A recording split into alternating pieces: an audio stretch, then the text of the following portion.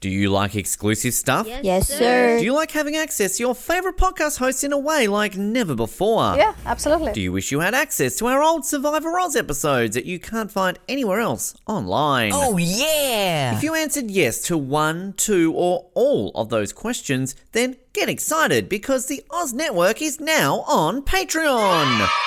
That's right, your favourite podcast has jumped on the Patreon bandwagon to enable a better listening experience for you, our listener. For more details, simply head to www.patreon.com/Oz Network, where you can sign up for as little as $3 a month. It'll be the best decision you make since that last bad one you made.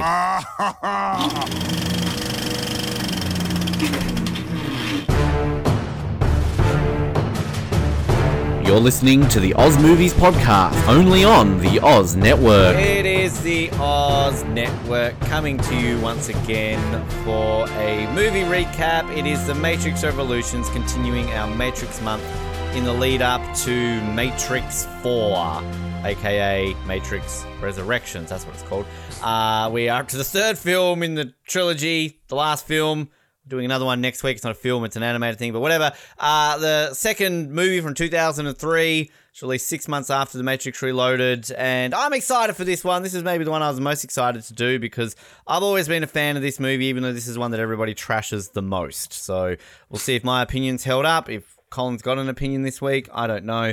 We'll find out as we get into this. My name is Ben, and I'm not so bad once you get to know me. My name is Colin, and maybe you knew I was going to do that. Maybe you didn't. If you did, that means you baked those cookies and set that plate right there deliberately, purposefully, which means you're sitting there also deliberately, purposefully.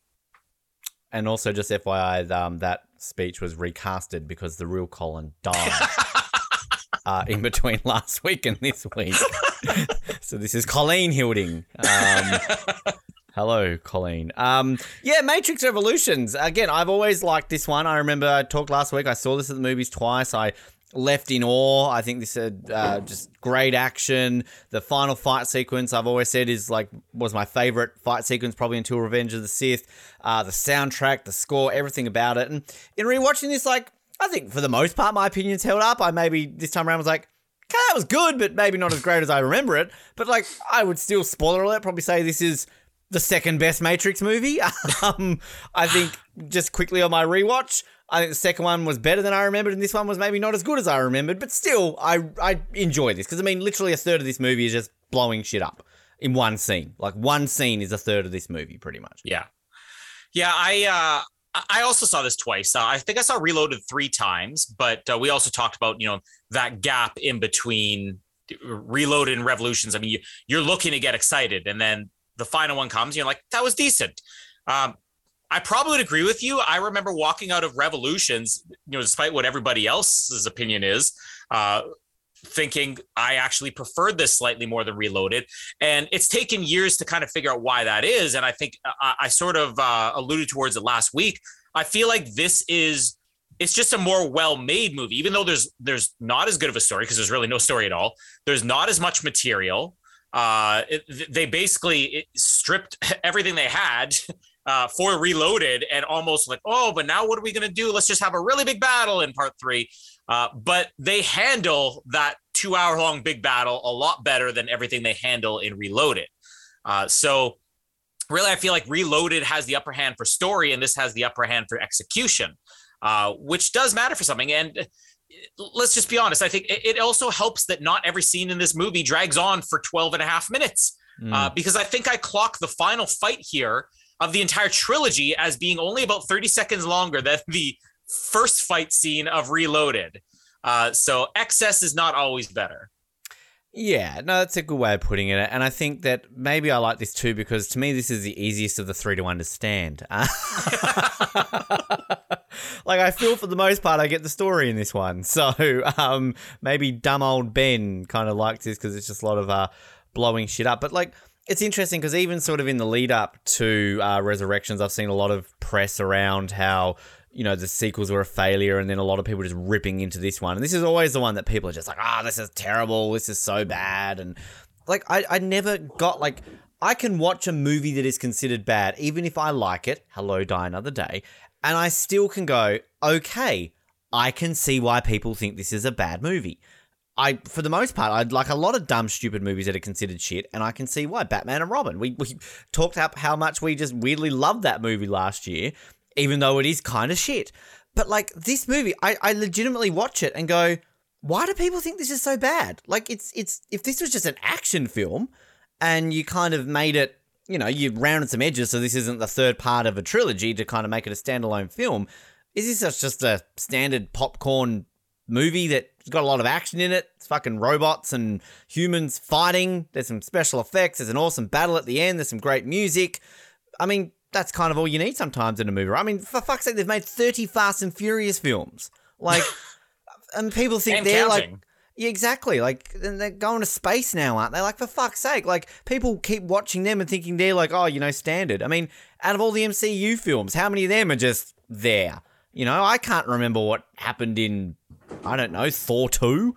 Like, I mean, Nobody does. Probably the worst example of that one. But yeah, I don't know. Like, I don't see why people hate this movie as much as they do. No, it's not the first movie. Did we need the second and third movies? Probably not. But at the same time, I'm just going on my rant right now, apparently. Like, they're not as bad as people say they are. They're really not. They're decent films. You know, the Wachowskis really are the problem with the reputation for these movies because they delivered something the first time around. My whole theory about them and compared to Michael Bay, you know, very, I think, appropriate here, that when they have some restrictions, when they have a little bit of studio interference, like they did on the first Matrix movie, to tell them, no, you've gone too far. Don't use 19-letter words. And, you know, you could just use a 7-letter word. You don't need 12 and a half minutes to do a fight scene when you could do it in 7.5.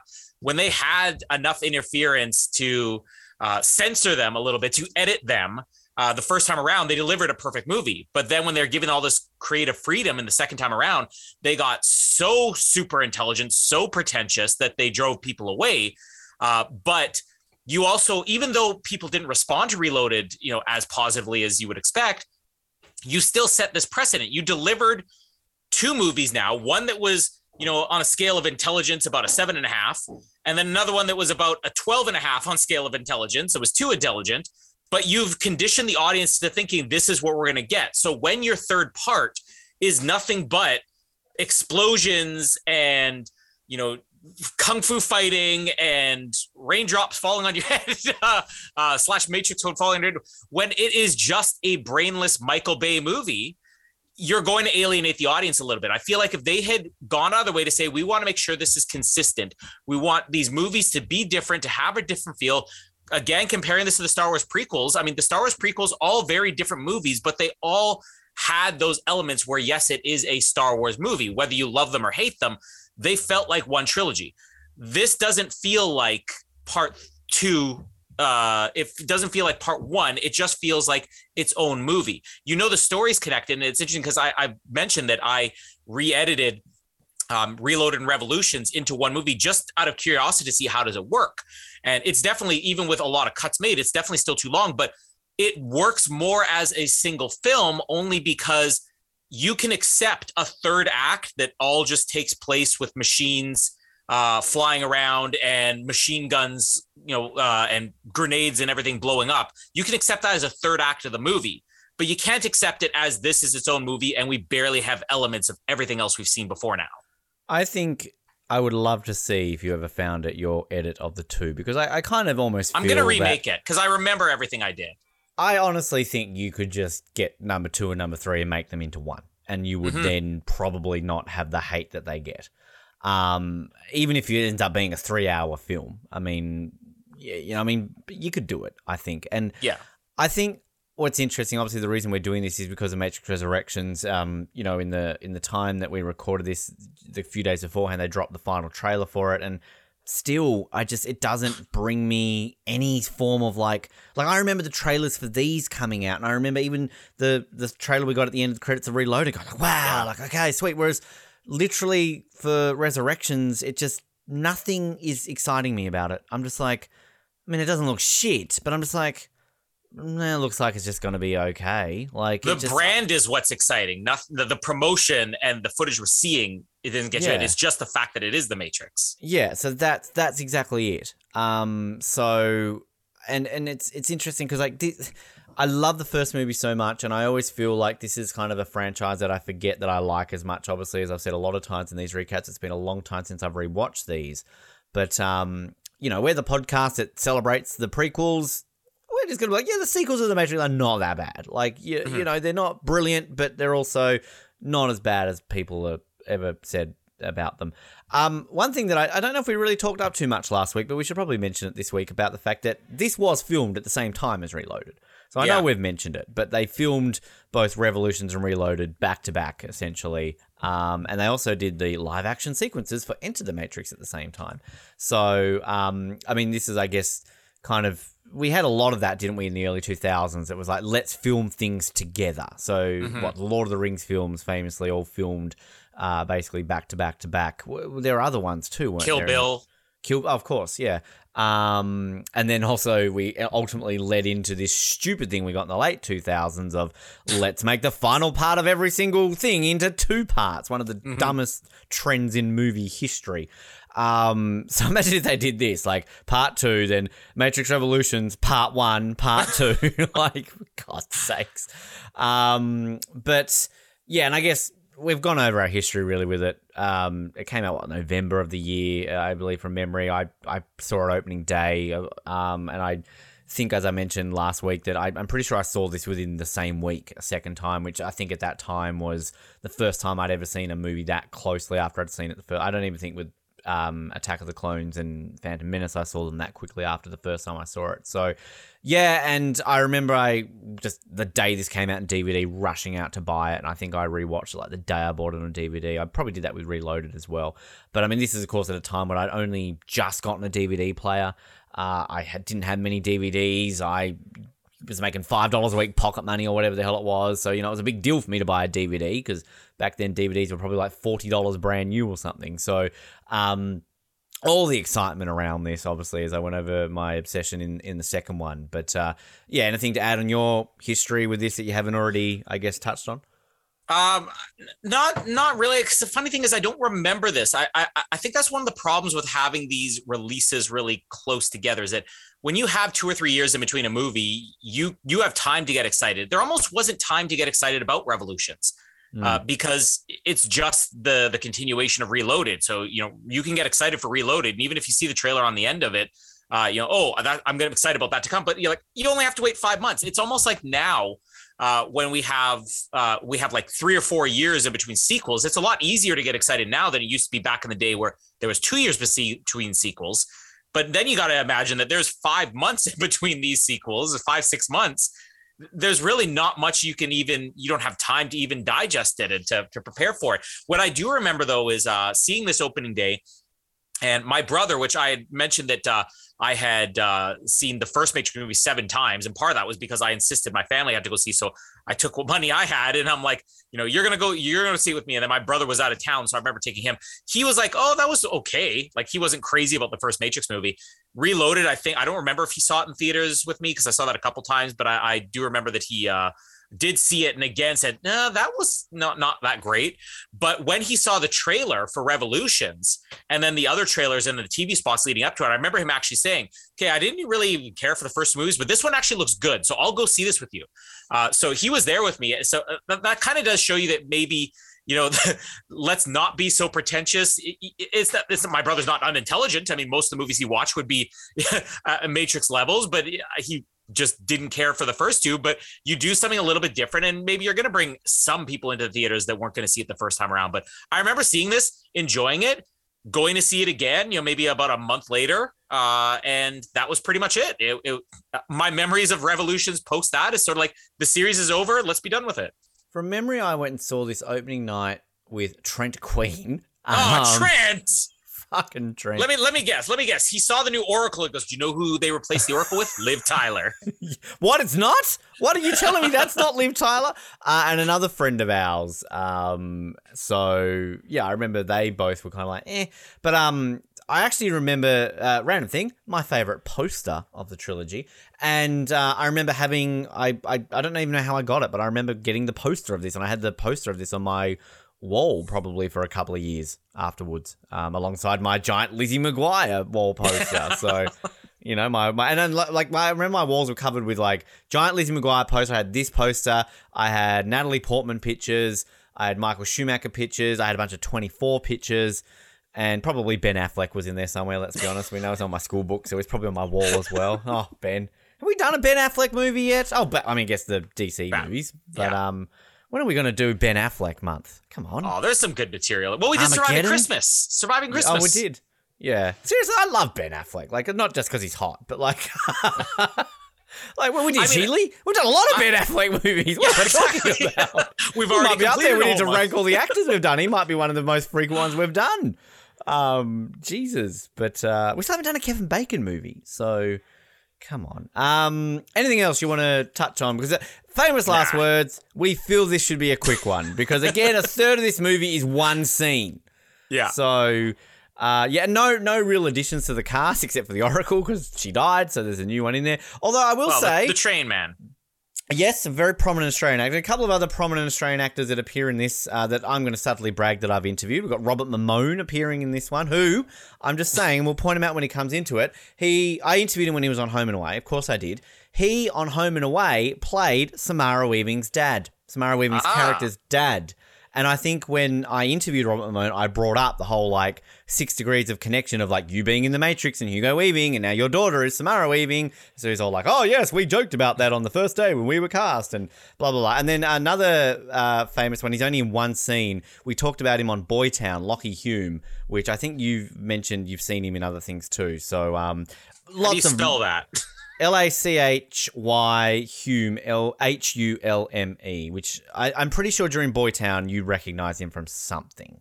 So a few Maybe it was sort of Matrix Revolutions. Yes, but he's in literally one scene. But a few prominent Aussie actors who kind of here, including the Train Man, which we'll get to. But so we start off with lots of green text as we always do, and flashing orange things, and we're straight onto the bridge of this ship. They're searching for Jada Pinkett Smith's ship, essentially. And, oh, look, the cliffhanger from last movie is being resolved once again because here they are just chilling on there. Why are they back-to-back, head to each other? Did we talk about this last episode? I get it. Movie's got a movie to make it look dramatic. But,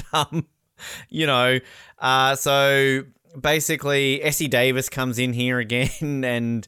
Is this where we learn that, it's not like he's in a coma, it's like he's in the Matrix. And then also they're there going on about dear old Bane here about they've got questions for him. And look at these wounds. They're a glider wound. Listen to our Spider-Man best of clips. But his self-inflicted wounds, which, is that ever explained? Is this just Smith trying to, cut himself out of his body or something? They even refer to it as, VDTs or something like that, which they don't even explain. I even tried to look up trivia on that. What is that, chlamydia? What is a VDT? But there's only theories because they don't even explain what VDT is. Yeah. Look, because there's a few things in this movie they don't explain. You never find out how Neo was able to use Matrix powers outside of the Matrix at the end of last movie.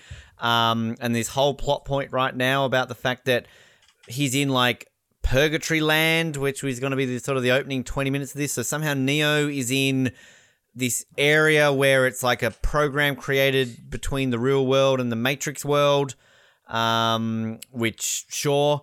And this is where kind of Morpheus is search to see if Neo's in the Matrix, and but he's not in the Matrix, sir. He's in there. Just do it. And who is this guy? He's just sort of the main sort of leader guy here. He was in the second one, but he's kind of a bit of a douche. I don't like this guy. The Cap Roland. Yeah, is that him? Roland. He was in the last scene. It's funny because I said this is the guy that I actually really liked. Yeah. He's almost, to me, he's like Locke. He makes sense for half of this movie, but Yeah. he appears. He's the one who basically explains what happened with the EMP before they have the Bane reveal, and that was his only appearance in Reloaded. Right. Okay. And then so Robert Mamone here is the guy who's sitting at the computer. He's basically Tank. And he will be the one sort of you'll see a few times. And he is in the second one. I think he's like again at that last scene or something, like a blink and you miss or something along that. But anyway, so the whole first part of this movie is essentially Neo is stuck in this world that exists between the two. And we meet this little girl who, let's be honest, not as annoying as Spoon Boy. But she's still kind of a bit of a pain in the ass. So is this Kamala? Well, her name's Sati in the movie. Oh, Sati. Wrong one. Sorry, I'm looking at the wrong character. That's a mum, right? I don't know. That's just typical Ben Waterworth. You're like, I see a middle. Let's call her Kamala. Sati, shut up. And spoiler alert, there's been a big reveal this week, Colin, that the character of Sati is returning for Matrix Resurrections. Woo! They're bringing back all the favorites. I know, all the fan favorites. Not Neil Patrick Harris, by the way. Just in case.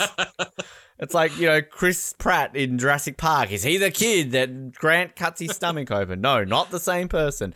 Meanwhile, Trinity and, I was going to say Lawrence Fishburne. Well, it is Lawrence Fishburne. Can I say also, too, the thing that the new Matrix trailer made me realise that bargain bin Lawrence Fishburne in the trailer sucks. I'm sorry. I like him. Whoever that guy is not Lawrence Fishburne. So we loved him. We saw him in what was it? Aquaman. He was the Black Manta in Aquaman. Oh, is that him? Is he? Yeah, he's actually a really good actor. Like I like him in Aquaman. He's great in Aquaman, but in that trailer, it just makes me angry. It's the same thing. There's the therapist in the trailer for Resurrections. They're saying is supposed to be Agent Smith. To me, I would rather a brand new character than you recast.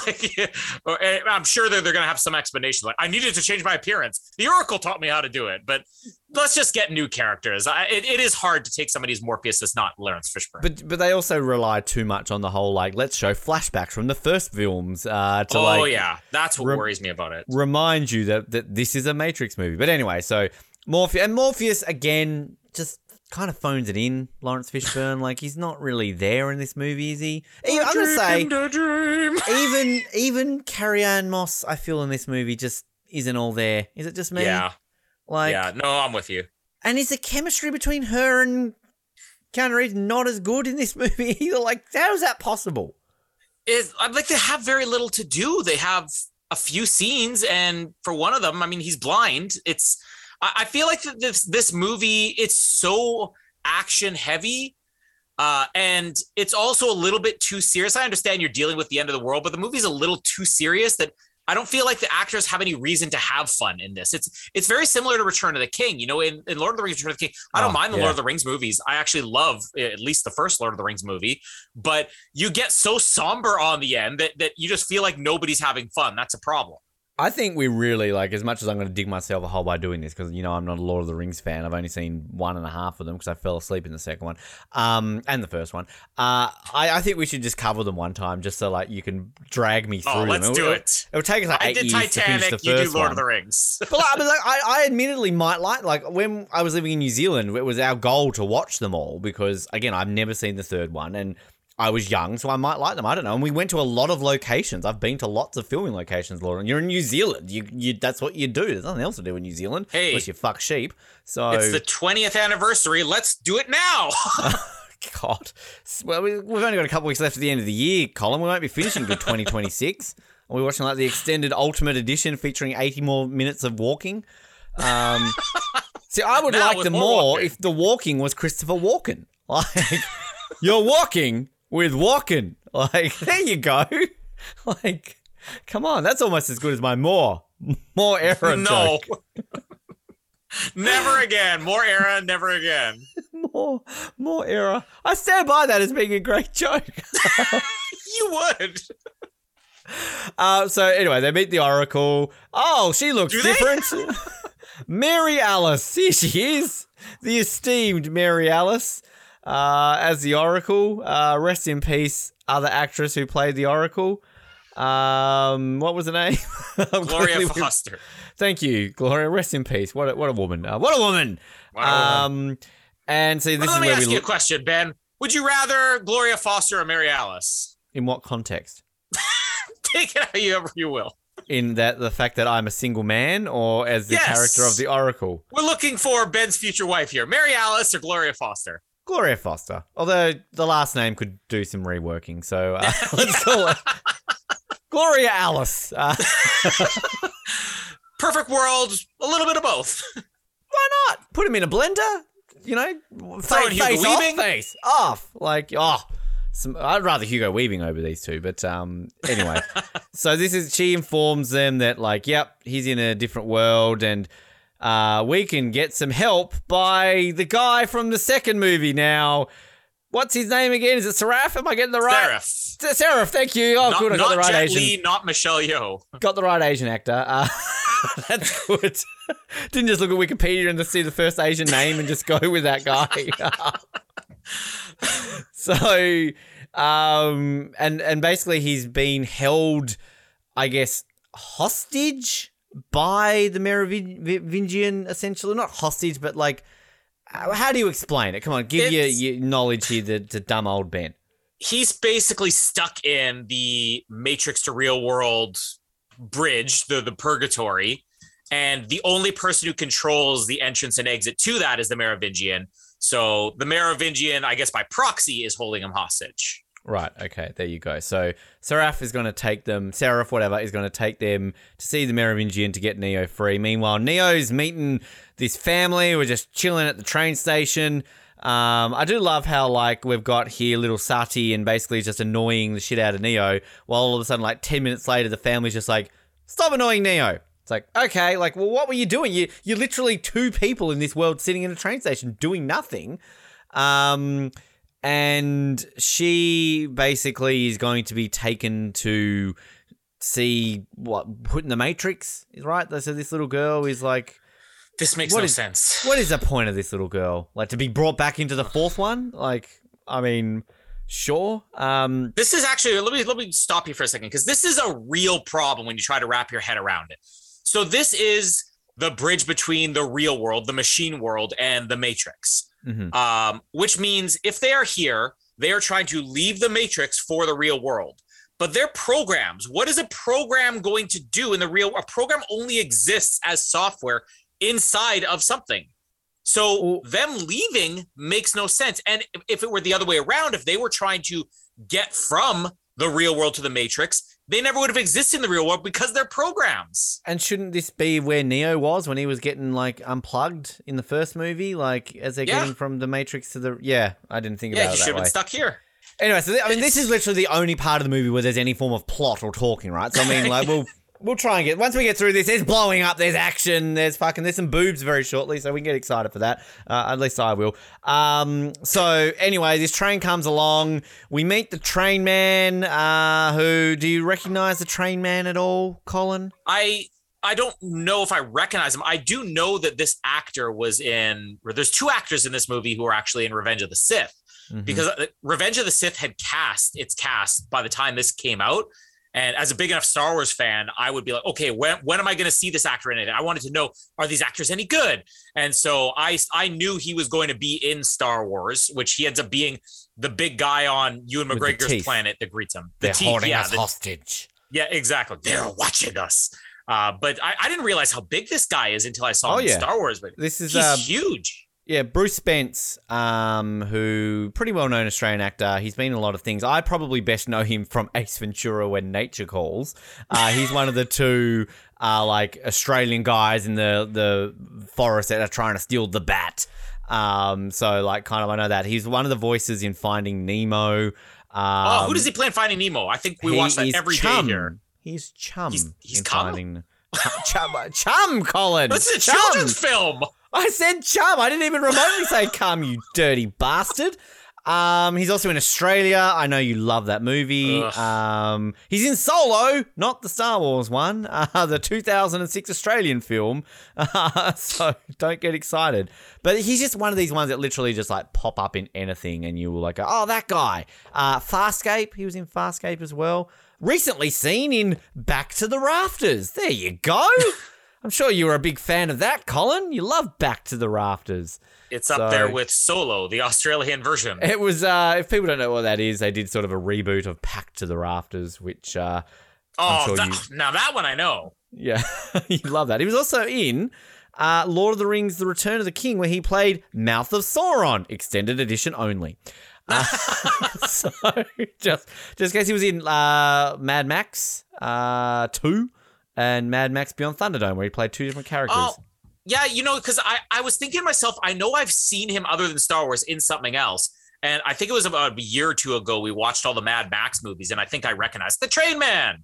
Yeah, he's in like he, again, as I said, he literally just pops up in lots of things. So Bruce Spence, he's great. I love Bruce Spence. So he's a Train Man, and I kind of like him. I mean, he's a blink in your music character, but I love it when like Neo gets on and Neo's all just been like, I'm the one, bitch. And he's like, down here, I'm God. And he just like kicks Neo's ass. It's like, yeah, Train Man, bitch. Like, it's just, and I also like how he's late because you should say he gets into a bit of a fight with Morpheus and that on the train. And he's kind of like, he's never late.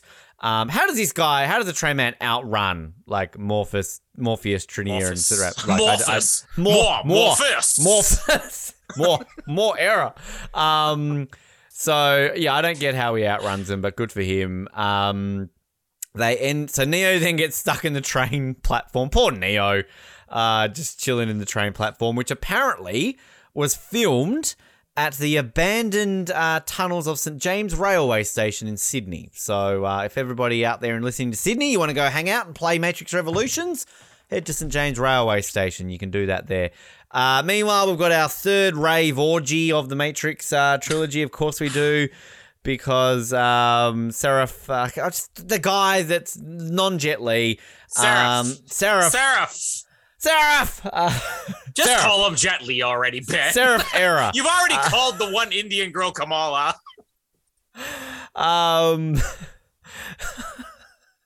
She grew up to be vice president. What can I say?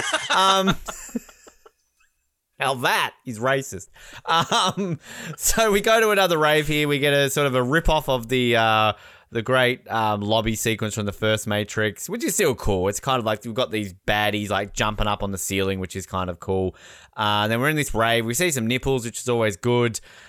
Cool music playing. And I was about to call him the Mandalorian. The Mandalorian is back. There he is. French Mandalorian chilling with Monica Bellucci. And basically, he's pissed off. Which, I mean, this movie is set minutes after the second movie. So, like, I don't know, like a day has passed at most. So he's just gone, I'm French, I'm going to be pissed off, and I'm going to go to the world, and I'm going to hold him hostage. Like, explain this? Like, why? This has been like a day? I'm more worried why him and Persephone have made up so quickly. Yeah, I mean, he just lost his keymaker. And how Persephone's boobs have gotten about 5 times bigger. That was very weird because, like, let's be honest, we're not saying this in a dirty way, but we've seen Monica Bellucci's body in other films. They didn't look like this. Yeah, she like, I mean, he's eating his olives. She's been eating lots more olives. I mean, that's growing up there. I mean, he's very James Bond here. He's drinking a vodka martini. Yeah. I also was going to say, kind of love his outfit. This sort of red tie, red shirt with the black jacket. Like, I want to wear that. I don't care if it's like nearly 20 years old now, probably very dated. Kind of cool. And I want to be sitting next to Monica Bellucci wearing latex red with her boobs hanging out. I'm down. I'm down for this club. And he's all like, oh, I'll give you Neo if you bring me the Eyes of the Oracle. And they're kind of like, okay. But then Trinity's like, no. So then she gets into this stoush. They all end up pointing their guns at each other. And she's all like, I'll die if I have to save him. And then he's all like, are you really going to die? And Monica Bellucci's like, yes, she will die. She's French too, apparently. She's not Italian. Hey, I'm Monica Bellucci. She will die because she loves him. That's literally like her only line in the movie. So, good at this. The Mandalorian gives them Neo. So I'm just gonna, we may as well just get through all this. It's like half an hour, but we may as well go through it all. Neo sees the Oracle. She's made cookies, but couldn't make them in time. She's a fucking Oracle. She knew what time he was showing up. And basically maybe she managed to finish this on time. Maybe she didn't. Maybe. He goes off at her for not telling her about the architect. No wonder she died in the second one because she's smoking like 50 cigarettes here. And she basically says that Smith is evil and you've got to stop Smith because he's replicating and he's doing this and you two. And that Smith is the opposite version of Neo. So he is the evil one. Anti-Neo. Anti-Neo. He's the two. So that's setting up plot. Shall I add the fact that Bane wakes up here? Sure. Bane wakes up. Bane wakes up. And the audience is still like, and who's that guy again? Yeah, seriously. Even I covered the movie last week and I've watched it again. I know who he is. Even in the third one, I'm like, who is that guy? I'm going to call him Kamala. Bane kills Essie Davis. Can I say congratulations to Essie Davis for winning the ACTA award during the week for Best Supporting Actress in Nit Tram. Well deserved. And Smith kills the Oracle. Although I do like Hugo Weaving again. He's the only one in this movie. Well, not everyone. Other people do good performances, but Hugo Weaving just loves every second of this. How he's not coming back for the fourth one? Because your opening line of like, maybe you knew I was going to do that. Maybe I'll do it. And then I just love his laugh when he's all like, ha ha ha ha ha, like he's just evil. Maniacal laugh. Maniacal laugh. I've totally jumped ahead about Bane killing Essie Davis because I should say that Bane gets like interrogated first. Neo wakes up. Can I just cover all of this opening tour? There's a lot here to cover, but we may as well. None of it needs to be in the movie.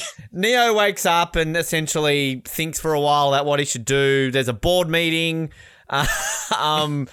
What's his face? The other leader guy, Roland. Harry Lennox, who is terrible in this. He's the worst leader in this movie. He's basically all like, yeah, we're going to send it. Oh, they find Jada Pinkett Smith, by the way. That's important. Yeah, we have to stop the machines. They're going to be here in 28 hours. Gina Torres is back, has a scene. Walt's dad's girlfriend's making charges. The kid lies and wants to help out and gets yelled at and will be killed by this general if he doesn't help out because that's important. We see our one scene with Lockie Hume talking to Robert Mamone. That's great for Australian cinema. And then Neo says, I'm going to go to the Machine City. Dick Leader guy is like, no. Jada Pinkett Smith is like, yes. He's like, whatever. This is where Bane kills Essie Davis. He sneaks on board Trinity and Neo's ship. Trinity and Neo go to Machine City. And Jada Pinkett Smith and the gang go off to try and help the machine stop because they're 28 hours away. Do you want me to include the whole Bane kills, makes Neo blind scene? Let's stop before that. Okay, I'm literally looking at the timestamp here. I have covered 50 minutes of this movie. That might be the longest stretch I have ever done on this show. But seriously, like I will say, at one point, I think I got up, toilet, did something. I looked at the timestamp, I was 30 minutes in. I'm like, okay, sweet. So, watching the next part of the movie, and I'm like, oh, half an hour's probably gone by now. Look, it had been 10 minutes. I remember the second one being all the boring talking. I did not remember the first, 50 minutes of this movie being boring talking because literally it felt like I'd watched half an hour of the movie. I'd watched 10 minutes of dialogue. So, this section between the train Mandalorian stuff and when we're about to get Bane, make Neo blind, maybe the most boring 20 minutes in the entire Matrix trilogy. Oh, easily. And the more frustrating thing about it is that you could tell this had no purpose in the story. With Reloaded, a lot of the most boring stuff is the Wachowski's like, this is great. Everybody's going to love this. And then people are like, come on, stop talking down to us. We get it. You use big words. You're smart. With this movie, it's like they wrote themselves into a corner. They're like, uh-oh. We don't have any reason for anybody to be in the Matrix anymore, but this movie is called The Matrix Revolutions. And this is why I was saying that this would be easier to take as a third act of a movie and not as an entire movie. Breakfast is here! Oh, ding, ding, ding, ding. What's the breakfast this morning? We got eggs, hash browns, and look at this, a big one, waffles with Christmas jam on them. Hi, Jamie. You're welcome. That I would rather marry you and not kill you. So he said you're welcome that he'd rather marry you and not kill you. Okay. Although I'm wondering which answer I like better between you and Noah. Well, anyways, in all fairness, if I married Jamie, you'd have her back within 80 days, so it's all good.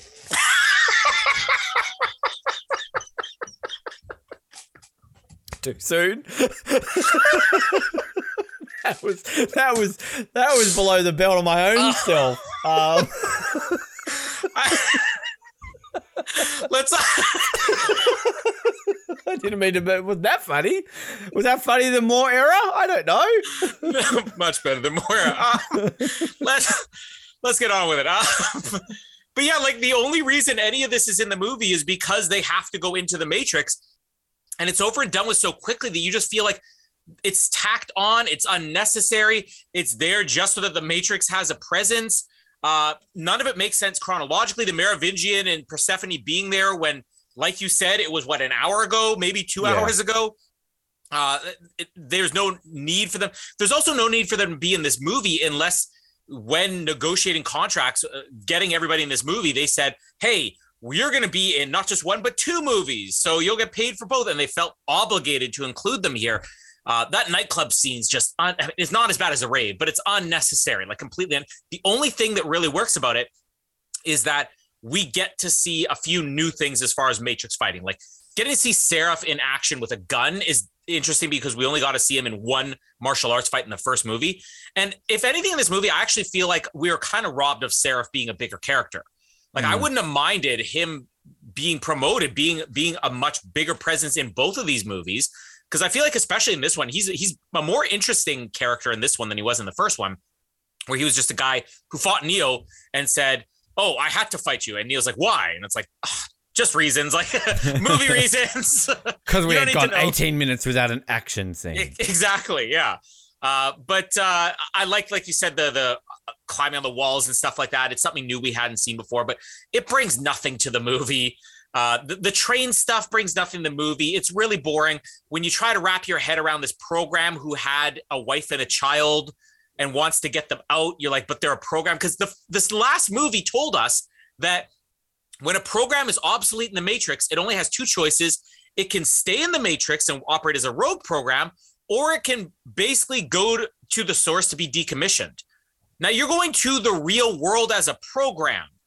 The real world is just a bunch of machines picking up flubber tubes. Like what's a program going to do there? It has no purpose. I also don't understand that they are getting out, but Sati is still in the Matrix. But then the parents are gone. So is the deal that the parents have to leave for her to stay? None of this makes sense. It's a train station in the middle of nowhere that never existed before now, that doesn't need to exist. The only thing that I think is cool about it is the train man. And again, another character that was interesting that we kind of got robbed of seeing more of. More train man. More of. But Neo suddenly being without powers. The one thing I did like is you get the billboards on the wall. I don't know if you caught some of the billboards. There's a billboard for Burly Man the movie. Yeah, there was one that I did pay attention to that I can't remember what it was. Tasty Wheats. Tasty Wheats. Yeah, that's it. I was like, okay, wheat. Yeah, sure. So now we know that's why, the chicken tastes like everything. It's Tasty Wheat thing. Honestly, I hate the opening of this movie. Like basically everything you covered is the reason that people criticize this movie. There's nothing bad from this point on other than the fact that it doesn't feel like a Matrix movie. To me, it feels like Terminator Salvation. Like you dream of that, let's have the future war so much. And then when you see it, you're like, well, that's just, average. That's, what you expect is nothing more, nothing less. But this Matrix stuff just drags the whole movie down. Smith, though, having so much fun with the new Oracle. And I like that the new Oracle is putting a little bit of a different spin on the character. Like she's not doing an impression. She's like everybody else's movie, the somber Oracle. Whereas the first Oracle, I feel like would have had a little bit more fun. So I appreciate this Oracle did the character differently. It almost to me feels like Doctor Who, which I know you're not familiar with, but the Doctor can just about it. Yeah, like the Doctor just regenerates into a new body And with that comes a new personality. So you don't have to explain why, two actors do things differently. But maybe they could have had the Oracle have a little bit more fun because Smith is having a blast. Do they actually, like, I think my issue, like, with this opening is that all the stuff that is being talked up, you don't need it. And all the stuff that we need to be talked up isn't talked up. And I feel that even with this new Oracle, she doesn't even fully explain why. Like, she's just kind of like, you don't recognize me, but blah, blah, blah. But it's like, shouldn't there be like a bit where all of a sudden she's like, well, every now and then I have to reboot, or like, just like a throwaway line is all you need. Neo said in the last movie, you're a program. That means you are under the control. And she's like, well, sort of. Why not say, well, the Matrix is falling apart?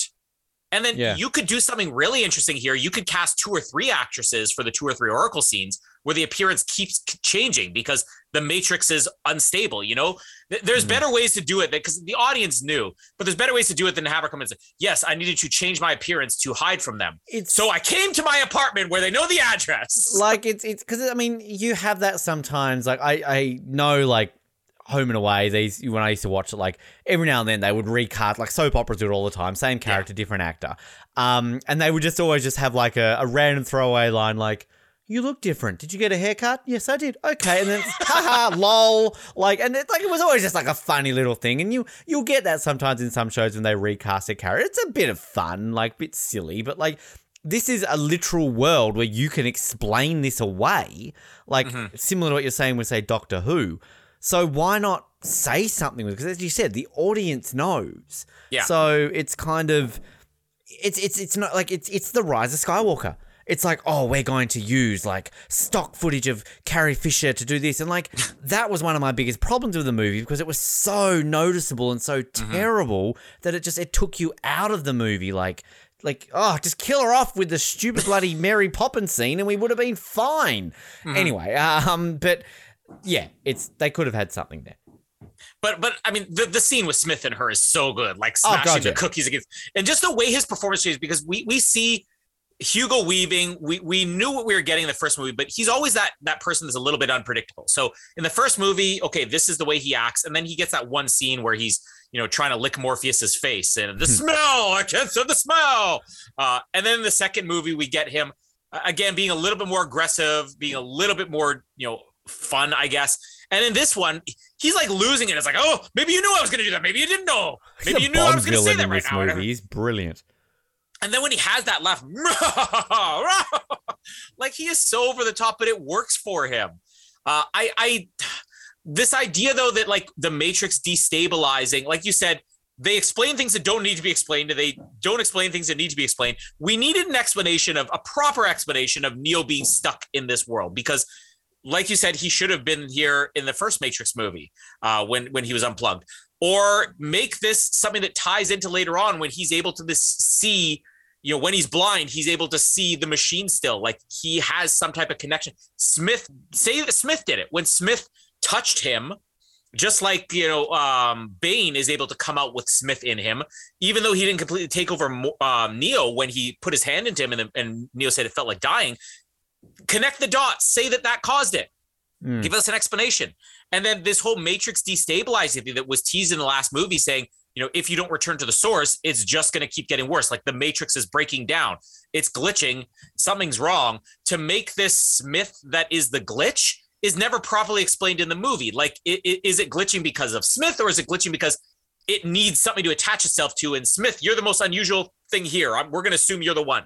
And what does the Oracle say here when Neo's bringing up the architect or something along those lines? And basically he says about how like, oh, he made me choose a door, otherwise the thing will end or whatever. And she's just like, oh, he's just being dramatic. Like kind of, it's just kind of laughed under the rug. And like, there are so many like unanswered questions. Like, again, it's like, if there's been 6 versions of the Matrix, then why is Neo be able to do all extra of the one powers all of a sudden? Why couldn't the other 5 ones do this prior? And why didn't Smith do this last time? Things like that. Sex. So, yeah, sex. Exactly. He's having sex now. Had you finished with that section before? No, I got a couple quick things I wanted to add. With the thing with Smith, because we basically don't see Smith from this point to the end of the movie. And Smith needed Bane.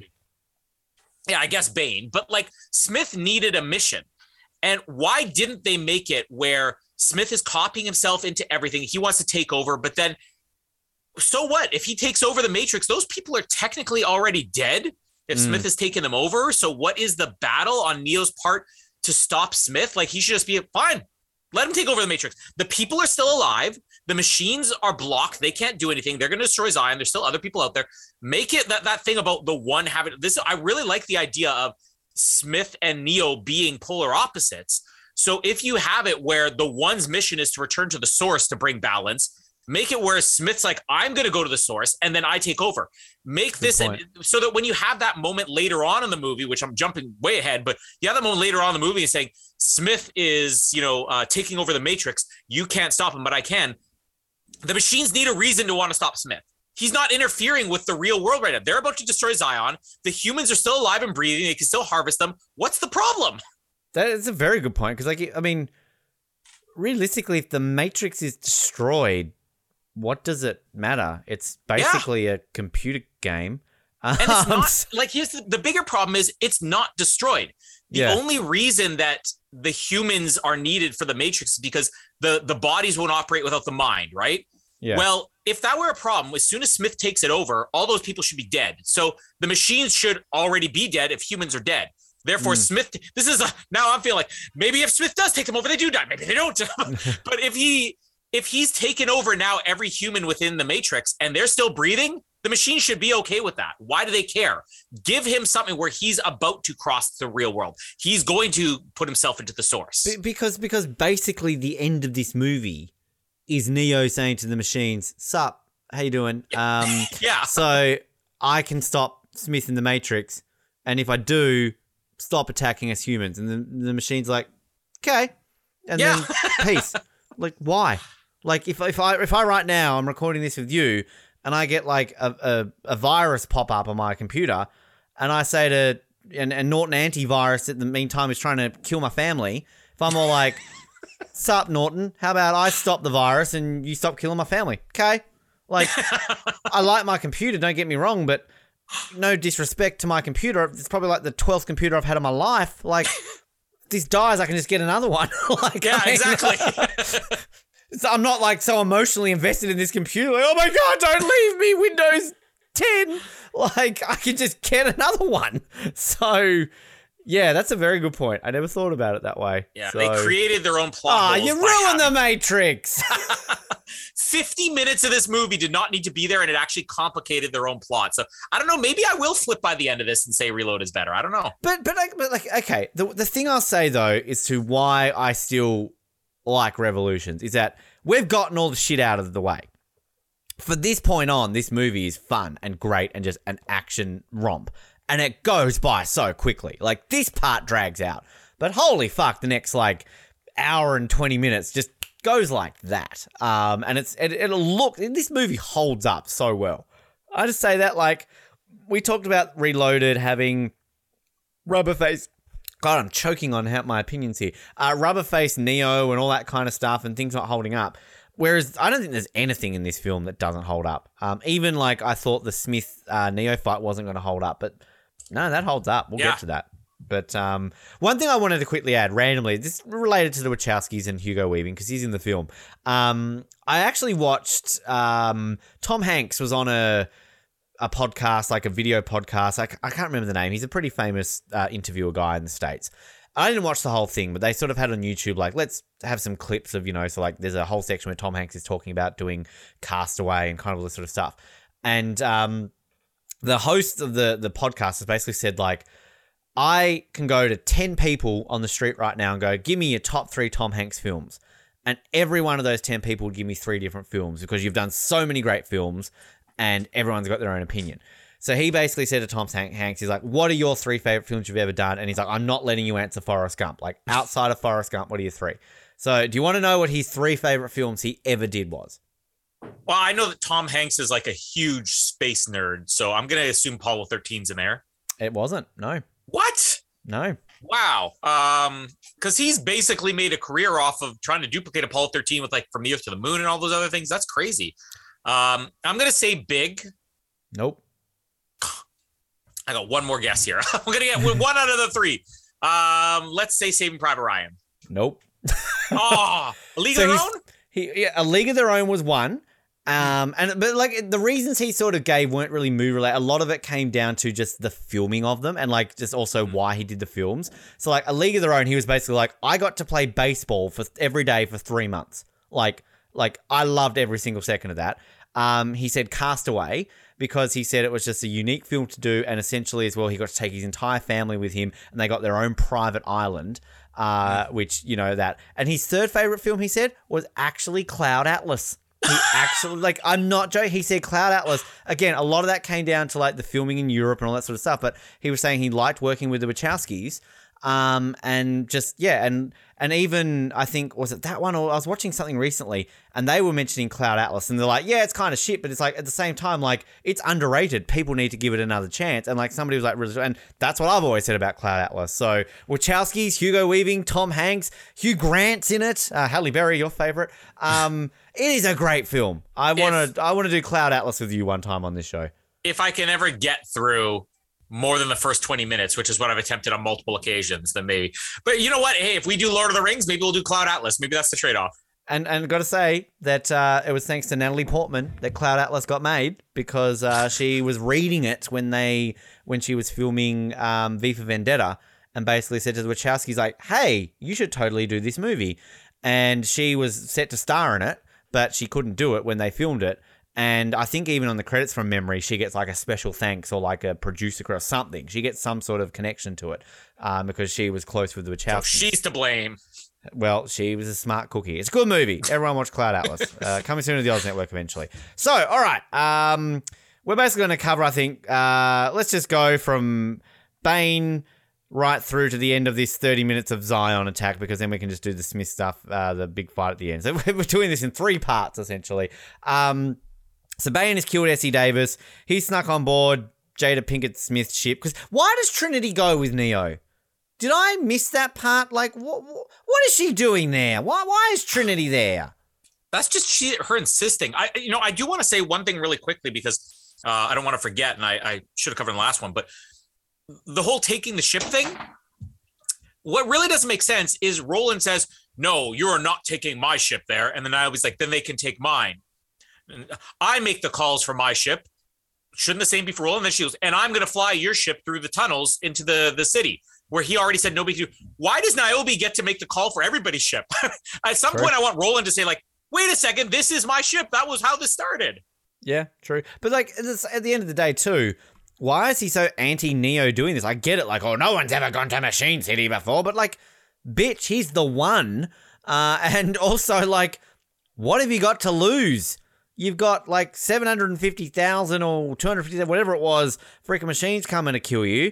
What have you got to fucking lose? You're either going to die or you've got somebody possibly the chance to do something. Like right now, if Winnipeg's been invaded by America and you've got a chance, like you've got to go to Saskatchewan. No one's ever gone to Saskatchewan and survived. Well, it's either that or we all die. Okay. See, this is where I'm going to side with Roland the same way I side with Locke a little bit because they're bringing a different perspective. And the Wachowskis almost, again, contradict themselves in their own movie because when it comes to the human city, they're like, we need every person we can to defend it. So the whole thing with the kid is that he's talking to Mifune saying, I'm 19. It's like, no, you're not. Maybe 5 years ago or whatever. And he allows him to go in there. It's like, because we need every person we have. It doesn't matter. Even if you're a 17-year-old kid and you're worthless and all you can do is push a wheelbarrow full of our ammo, we need you. But that's the same argument Locke and Roland keep making because they're down to 2 ships now. They have 2 ships that exist for everything. And the ships are the most powerful things they have. So I actually do understand the logic of, hey, the war is going on right now. We only have 2 ships left. You want to fly one of them into the most impossible thing to navigate. And we're probably going to die doing that. You want to sacrifice both of our last ships and basically kill everybody because you think, because even Neo saying, I don't think I can do this. I understand Locke and Roland a lot more on this rewatch than I have in the past. I see it, but yeah, I know. And one quick question though: these are hovercrafts, right? We went over this in the first one. Yeah. Don't hovercrafts need to be a certain distance to the ground so they can work? Yes. So then how the fuck does Trinity go up into the clouds? Yeah, no, it doesn't make sense. Yeah. Like, just make them spaceships. Like, that's all you got to do. So, yeah, I don't get Bane's grand plan here, or Smith's grand plan of I'm going to be on their ship, and now I'm going to try and kill Neo. Like, we legitimately talked about this in the last movie. He could have killed him just then and there. Like, yeah, going back to your point about who gives a shit about the Matrix, shouldn't we just have this whole storyline where they've got 50,000 Banes and, like, he's killing them from the inside where they're trying to fight? That would have been cool. Like, this guy who plays Bane, again, like we talked him up in the last movie about the fact that he does a really good Hugo Weaving. So Ian Bliss is his name, who is Australian. Good for him. And what's he been? What Home and Away thing has he been? Home and Away.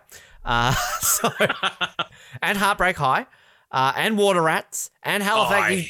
He's done them all. He's done the Australian basically rounds. He was in Stingers, of course he was. Farscape. He's done both Gloria Foster and Mary Alice. That's how much he's done. All Saints, Blue Healers again. Wow, City Homicide. He's just Mr. Australia. McLeod's Daughters. I mean, come on, Rush. He's Mr. Australian TV show. He was in Fat Tony and Co., which was Robert Mamone played Tony Mockbell in that. So, he was in the Olivia Newton-John Hopelessly Devoted to You TV miniseries about the life and times of Olivia Newton-John, played by Delta Goodrem. I'm sure you watched that one. You loved that, didn't you? So anyway, esteemed Australian actor Ian Bliss does a great job here. He locks Trinity underneath. It's very No Time to Die with Felix. Billy Magnuson shoving him in there. Gets into a fight with Neo. Neo's a bit dumb here. Like, he literally goes, Mr. Anderson. And he's like, who are you? And then finally he catches onto it. Neo gets blind, which, why does Neo... I don't get this plot line of, let's make Neo blind just so he can get cool fire sight powers. Like, he literally can still see. Like, it doesn't matter. Yeah. Like, it's a visual I think they were going for, but I think you could accomplish that without him being blind. Or I don't know. Again, I feel like it's that they realize we have nothing left of our story to tell in this movie, so we have to throw things out there like Neo gets to be blind. Maybe like they just had a bit of extra money off in the budget. The makeup department's gone, we never get to spend extra money. It's like, well, let's make Neo blind. You can do some cool visual effects that they cover with a bandana for half the movie. So anyway, Bane dies. Cool. What was the point? Does Neo decapitate him? Like when we see this like red sort of fire vision of him, it's almost like he decapitates him. I want Trinity here when like Trinity's like hugging him and is all like, oh, you're blind. I want Trinity like, ugh. Like, yeah. Like, thanks, it's been fun, but like I gotta go. Yeah, because at this point it's like we know she's with Keanu for the looks, right? Yeah, he's just lost half of his face. Do you think Jamie like would stick around with Keanu Reeves if he's lost half of his face? I mean, Jamie would, but not Trinity. Would she stick around with you if you like had your eyes burnt out? Not a chance. Not a chance. Oh, got rid of that one finally. So basically, we got this massive Zion battle now. I guess all you really need to know is that the Oz Network's Clayton Watson delivers weapons. There's a massive, massive fight. Great action. Walt's dad's girlfriend has another girlfriend, the poor woman's Ruby Rose. She dies. Yeah, I have a problem with her. Oh, I do too, because she looks like Ruby Rose. She's also got short hair, so of course I'm going to have a problem with her. I mean, I don't really know how to explain all this. It all comes down to the fact that there's this massive battle. It's cool that the machines like drop these kind of like drill bits in there that they can kind of connect to. I don't get the logistics of these mechano suit things that need people to reload them. Like logistically, it's kind of dumb. Like, sure. And essentially, Clayton Watson, the Oz Network's Clayton Watson, saves the day because he can open the gate, which allows Jada Pinkett Smith and Morpheus to fly in and help blow up some more machines and save them some time. And we get maybe, let's just say, the worst line of dialogue of this entire movie is like, I believe, Neo. Yeah. Yes. I love you, Clayton Watson, but seriously, you're kind of annoying in these movies. Sorry. Mickey in Always Greener, much better character. And I can't remember who you played in Neighbours, but I remember seeing you in Neighbours for a little bit. You weren't too bad in Neighbours. But, I mean, we find out that we get it. Jada Pinkett Smith is a great pilot. We get it. Like, I just think we need kind of Finn going, woo, that's one hell of a pilot. I know. Like, I hate that so much in movies where you have to have other characters tell the audience how amazing something is. That's one of my biggest pet peeves in movies. And I love Jada Pinkett Smith in this movie. I don't feel like you needed to have woo, that woman can fly. That's like, too much. Morpheus is just nothing. Morpheus is just there, like, old man. Like, this is the one thing that annoys me about this trilogy is the deflation of Morpheus. Morpheus is this cool, like, mysterious dude in the first one. Like, Neo's searching for him, and like, he's the guy telling the story, and then he's so believing in Neo. By the third one, I mean, it's Padme he's barefoot and pregnant in the third one, basically. He may as well be laying here going, Luke, Leia, they're still good in him. Holding a Japor snippet. Like, that's kind of what should be happening here. Look, I know I'm gelling over. This is like half hour. I feel like I'm bagging this out. I'm not gelling over anything. I really love this sequence. Like, there's just no plot to it. It's just a lot of shit getting blown up. The visual aspect looks awesome. I love these mechano suit things. I love the sight of all the bugs coming into Zion. I love everything that we're seeing. Even what's his face when he's dying with the kid and he's got like the scratch marks on his face looks pretty graphic and gruesome. The Jada Pinkett Smith flying. He's like, I love all this sequence where we see the ships flying down the tunnels. It's really cool.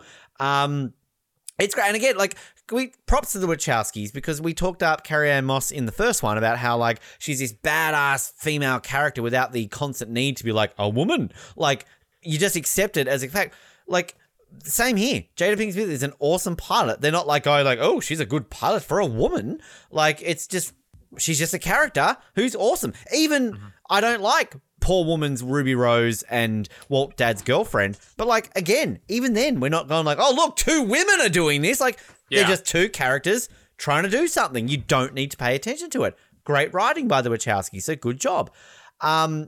Everything here is amazing. There's just not much to talk about. It's really something that, as we sometimes say on the Oz Network, we can't do it justice by explaining it. You need to watch it. And hopefully if you're listening to this, you have watched it, you've seen it, so you know exactly what scene we're talking about. It's awesome. I mean, there's just not much to talk about. Yeah, it's not criticizing anyway, but what are we supposed to do? Count the Sentinels, count the bullets? Like, there's the Ruby Rose and Walt's dad's girlfriend trying to shoot machines. There's the flying through the tunnels. There's Mifune and the kid, using the mechanical suits or whatever. And then there's Locke sitting there sulking. That's the entire sequence. And it lasts for 45 minutes.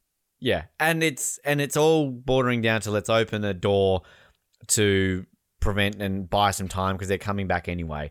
And like the one criticism I'll have is like, I feel like, do you feel as though we should be thinking the stakes are higher here? Like that we should be, and I don't know if it just comes down to the fact that we don't really care about these characters in Zion as much as maybe we do. That's the problem, yeah. Because it's just, I feel like here's a weird comparison because we bag out the Rise of Skywalker, but like even the climax of the Rise of Skywalker when you've got like, Poe's like, oh, hope's gone, what are we going to do? Like, you still, I think, kind of even feel a little bit of something there. Like, even though it's shit, like, you still feel something for it. Like, I've rewatched a couple of times the fan edit of Rey when she's all, like, I am all the Sith and I am all the Jedi, and like the fan edit where they've got the actual Force ghosts. Like, even though we have our problems with Rise of Skywalker and the ending I have a lot of problems with, I still kind of watch that scene. I'm like, okay, it gives me a bit of goosebumps. It's kind of cool. It's shot well. Visually, it looks amazing. And the music, everything works. Here, like, one thing I'll say about the score. I love the score for Matrix Revolutions, probably more so. Probably Reloaded, maybe like the best. But I still love the score for this movie. But the action is so loud, you don't hear the score that much in this film. So you don't hear it as much as you do in other ones. But anyway, yeah. And can I just add, the technology they've got, like in the ships here and stuff like that, why does it look like a New Hope Star Wars era? This is literally a universe in which they've created the most advanced virtual reality world ever, yet their stuff in the real world is just like dots on a screen. Well, because the machines are the ones who created all the advanced stuff. The humans. Oh, don't ruin my point. Also, one thing I kind of I don't even think we mentioned this really in Reloaded, but this is much more futuristic than the previous movie told us. Previous movie told us is probably somewhere around 2199. But if The Matrix has rebooted 5 times prior to this and nobody knew it, this is probably 2699. This is like 500 more years in the future than we thought it was. That's a good point. Yeah. Yeah, no, I didn't think about it that way. Although, again, you talk about how this is like a day or two after Reloaded. It's when you realize that and you pinpoint things, it's very Last Jedi, Force Awakens, isn't it? Where you kind of like you kind of like, even The Force Awakens literally takes place over like 2 days. Which I don't think people realize. So literally the first 2 sequel trilogy movies take over the course of like 3 days. Less half a week. Yeah. Yeah, exactly. So anything else to add before we move on to Neo and the final third? I mean, I'll say this. The Bane stuff, of everything in these sequels, the Bane stuff is the stuff I always forget is part of the movie. And I'm always surprised, especially when I get to this one, how well that scene works. I can't imagine how much better it would work if they had properly set up the Bane character or given some explanation behind it.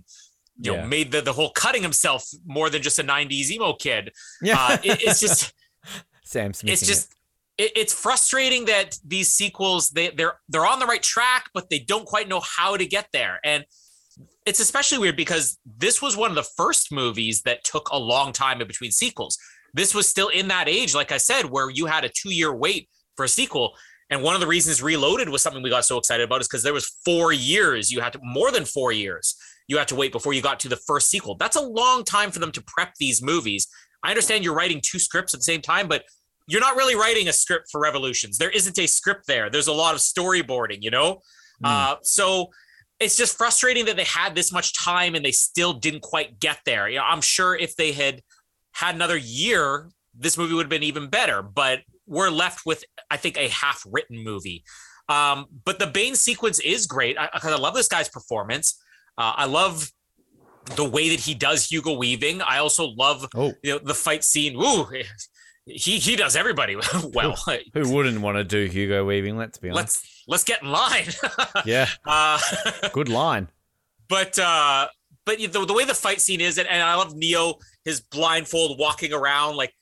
And then you realize, I can see you. You know, that's a Keanu Reeves. I can see you. Whoa. But it also, it kind of now when you know that's the way the scene ends, you look back like, so is he fake blind guying his way around the room? Like, is he offensive to blind people? Yeah. I don't know. I don't mind the twist of Neo losing his eyesight. It's just, it didn't need to be there to explain why he can see, because why would he have to? He could also just say, I sense that they're in this area, you know? Yeah. And why is Trinity flying? Because he can see better than Trinity. You're actually complicating it. That would have made this even better. You have the blind guy flying the ship. She's like, I can't keep, you have to make all this quick. Turn right now. No, she stops. Neo, stop. The passenger seat driving here, okay? You want to take over? You can see better than I can. All right, fine, I'll do it. That's actually a better way to do it without the joking about passenger seat driving. It would actually make this better, you know, because Trinity, the only reason she's in this last act is so that they could have that final goodbye scene, which doesn't make sense for the story, and because she could fly the ship, which at the time they left didn't make sense for the story because he wasn't blind at that point, you know? And again, it's sacrificing another person that you could have used in the battle. But what I will say with the battle sequences, it is the lack of familiar characters that hurts it. And yes, we wanted to have that sequence of Niobe flying into the Machine City, but this could have just been cut differently too and filmed differently and not even sacrifice screen time. If I have one problem with the big 45-minute long Battle of Zion sequence, it's their need to always go back and forth between the characters. It doesn't quite make sense that this supply tunnel takes just 45 minutes to fly through. If it were a 10-minute thing, you don't even need the whole thing. Do a 5-minute sequence. One action sequence. Not we're cutting here and then we're going to cut you off and we're going to come back. We're cutting here and then we're going to cut you off and come back. Do the one sequence. Do the flying the supply tunnel sequence. Then you have Morpheus, Niobe, and everybody back, and you make this battle after the MP's gone off. So you have something to do before the EMP goes off. And then you have the Ruby Rose and Walt's dad's girlfriend, we barely know Ruby Rose. No, not Ruby Rose. Who is this Ruby Rose character anyway? Who is she? Where does she come from? Like, that's the problem. Reloaded, it was definitely an issue that they had so many characters that they introduced for one scene. You're like, oh, we're going to see them in the sequel. Is this the only one they left off? Like, yeah. I don't see how it would have been so hard when you already have half of Reloaded taking up of meet Mifune, meet Locke, meet Roland, to just have meet Ruby Rose. This is a major character. This isn't a side character. She is involved in one of the two big Zion plots. You have Mifune and the kid, the two characters we care about the least of all the Zion people. And then we have Walt's dad's girlfriend, who we met in one scene, and she's with another girl we don't even know, and they're in a major action sequence. You should have had Morpheus and Niobe and everybody come back at this point and then have the second half of the battle be the characters we're familiar with participating. Even if it's just Link. Have Link in here. I mean... Yeah. What does Link do in this movie? Walt's dad does nothing. You know what he does? He mans the gunner station. That's it. Yeah. He's, I got one. Great, kid. Don't get cocky. That's what his role is. I do like the funny moment, though, where he's got the beads or necklaces, whatever, that his wife gave him the first movie. And he's like, that couldn't hurt. This movie needs humor. It has a few moments. It probably could have used a little bit more. But I mean, this action sequence, I'm knocking that they could have done it better, but I'm not saying that they didn't do it well. Just because they got to a 9 on levels of action doesn't mean that there wasn't potential to get to a 10, but it doesn't take away from the fact that the 9 that they hit is spectacular. I love the action in this movie. I mean, it is a lot of bullets flying, but it's a great visual and the effects are incredible. We said how in Matrix and Matrix Reloaded, some of those artificial effects don't hold up well that take place in the Matrix. This is the first time they've ever really had to do major action sequences in the real world. They haven't had 2 movies to perfect the technology. And the fact that they don't have any of those rubber looking effects in this sequence is impressive that they were able to pull this off. And this I'd be interested if we ever do the Lord of the Rings to actually see if this sequence goes longer than the 45-minute battle in Return of the King. Because the 45-minute battle in Return of the King, in my opinion, ruins Return of the King. The 45-minute battle in this movie saves this movie. Interesting. So the 45-minute battle is only about 5 minutes worth of screen time in a normal movie, of course. It's a fraction of a Lord of the Rings. Yeah. So basically, we haven't seen what Neo and Trinity are up to. Well, they're flying off to Machine City because why not? Again, visually, this looks awesome. There's a few intersected scenes here with Morpheus telling the council what he's doing, what they're doing, and kind of he'll help save us because the machines are still coming. They haven't stopped the machines. The second wave essentially is coming along. But we kind of get this cool sequence of them flying into Machine City, Neo using the Force to blow up some machines as they fly because, again, that's been explained. There's this really weird... Shouldn't he be slipping back into the train station when he does that? Because that's what happened last time. True, that's a very good point. Didn't think of that. But then there's this really weird sequence, which, again, is not explained, that, like, ghost machines fly through the ship into Neo and then straight through him. Like, what is that? I don't even know. That's the weirdest thing in this movie outside of the train sequences. Bizarre. I would love to be on the set of them filming this because it's just like it's great with the music and the action, the special effects, but like I want to see Carrie-Anne Moss and I want to see Keanu Reeves sitting in this chair, and I want to see Keanu Reeves with makeup on and a blindfold going like this with his hand. Just going, and like the Wachowski going, that's it, Keanu, that's it. Now pretend, okay, now move your hand more, you're killing some machines. All right, now you got a ghost machine going into you. React. You've just been penetrated by a ghost. Whoa! Carrie-Anne, you're doing good. Now fly that machine. Grab Keanu's hand. That's it. The machines are coming through you. Now jump, wiggle more. That's it, you're doing well. And cut. Wiggle. More wiggling. More wiggling. Like, I don't know. There's just something about it. But again, visually, this looks awesome. I actually, like hovercraft going into the sky, sure, but Trinity gets to see the sun. It's kind of cool. Like, like... Is this sky thing ever explained either? That's another frustrating. They say we scorched the sky, which I thought meant they did something to the atmosphere, so there's no sun. But apparently they have a way of deciding the altitude at which the sky is going to be ruined. Why don't the machines just move up? Well, this is solar what powered. Is it I don't know if it was the everything wrong with video or the pitch meeting. They say that. They're like, why don't the machines just use solar power? It's like, because in the first movie, we need to make it happen with batteries. And it's just, I don't know, they make some joke about it, basically passing it off. They eventually crash, and oh no, Trinity dies. And like, I actually, when you watch the sequence and they actually crash, if you actually look at Trinity, you actually see the things going through her, which looks kind of cool. So if you pay close attention, it's like a 0.2 of a second scene as they crash, but you do see these rods like penetrate Trinity. That sounds wrong, but anyway.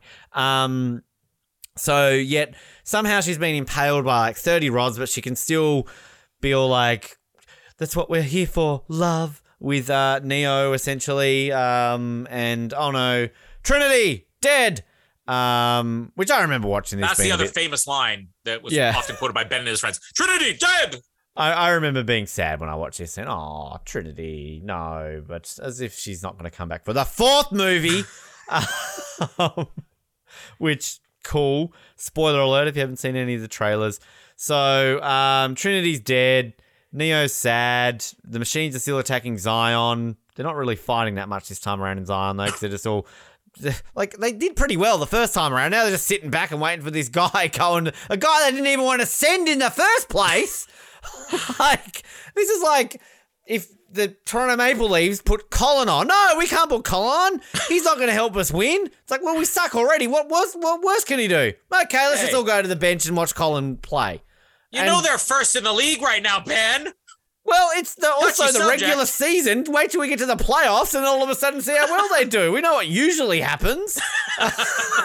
Like, good for them being first in the league. Calgary are doing well at the moment. Anaheim are doing well at the moment. We know that's not going to last.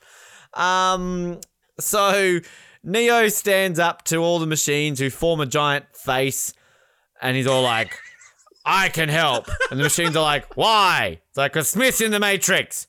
Okay. What if you fail? I won't. Okay.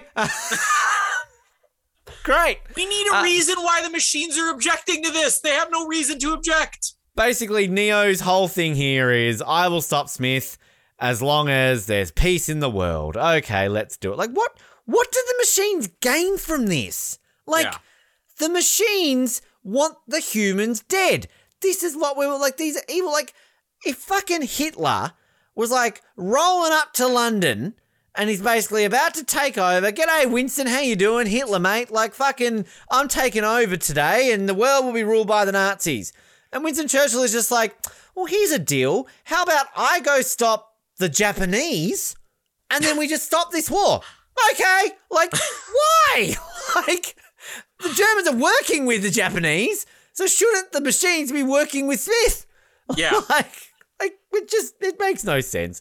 But it's great because we get an epic battle. Fucking love this fight. I've seen people bag this fight out. They compare it to Dragon Ball Z cartoons. Come on, are you with me? Was this the best fight you had ever seen on screen until Revenge of the Sith? Yeah, this is amazing. It's so good. It holds up so well. The rain, like, I fucking love that score. This is my favorite probably piece of music in all of The Matrix. And I just love this setting. And Mr. Anderson, welcome back. We've been waiting for you. And then, Katharine Hepburn playing just Smith now. I'm Agent Smith, darling, and there's Lupita Nyong'o. I do have to question why the other Smiths don't join in. I mean, we saw like 1,000 battle in the Burley Brawl. We've got like 1 million now, so I mean, kind of could work. But epic scene, the punch up in the sky, there's balls of water, there's lightning. We're back in the martial arts room from the first one. They're having a punch up there. It's fighting. It's great. It's awesome. Again, can't really go into details. Just watch it. It's epic. There's slow-mo. I usually hate slow-mo, but it works. Even like the slow-mo punching in the rain when you've kind of got the like wobbly bits. Even that actually holds up surprisingly well. The Fadubiters. Well, we get to see Hugo Weaving's wobbly bits. That's the best part of this movie. If you're a Kath and Kim fan, we call them Fadubiters. And then slammed into the ground. And Oh, like, you want to talk about favourite Hugo Weaving bits. This is maybe my favourite bit in the whole trilogy when he's just like, I have seen it. I have foreseen it. Can't do this seriously now. Just like, I've seen this. This is how it ends. And then he's just like, this speech he gives Neo, just like, what are you fighting for? Do you think it's love? Like, it's so good. And then basically he's about to kill Neo, and then he's just like, no. Like, no.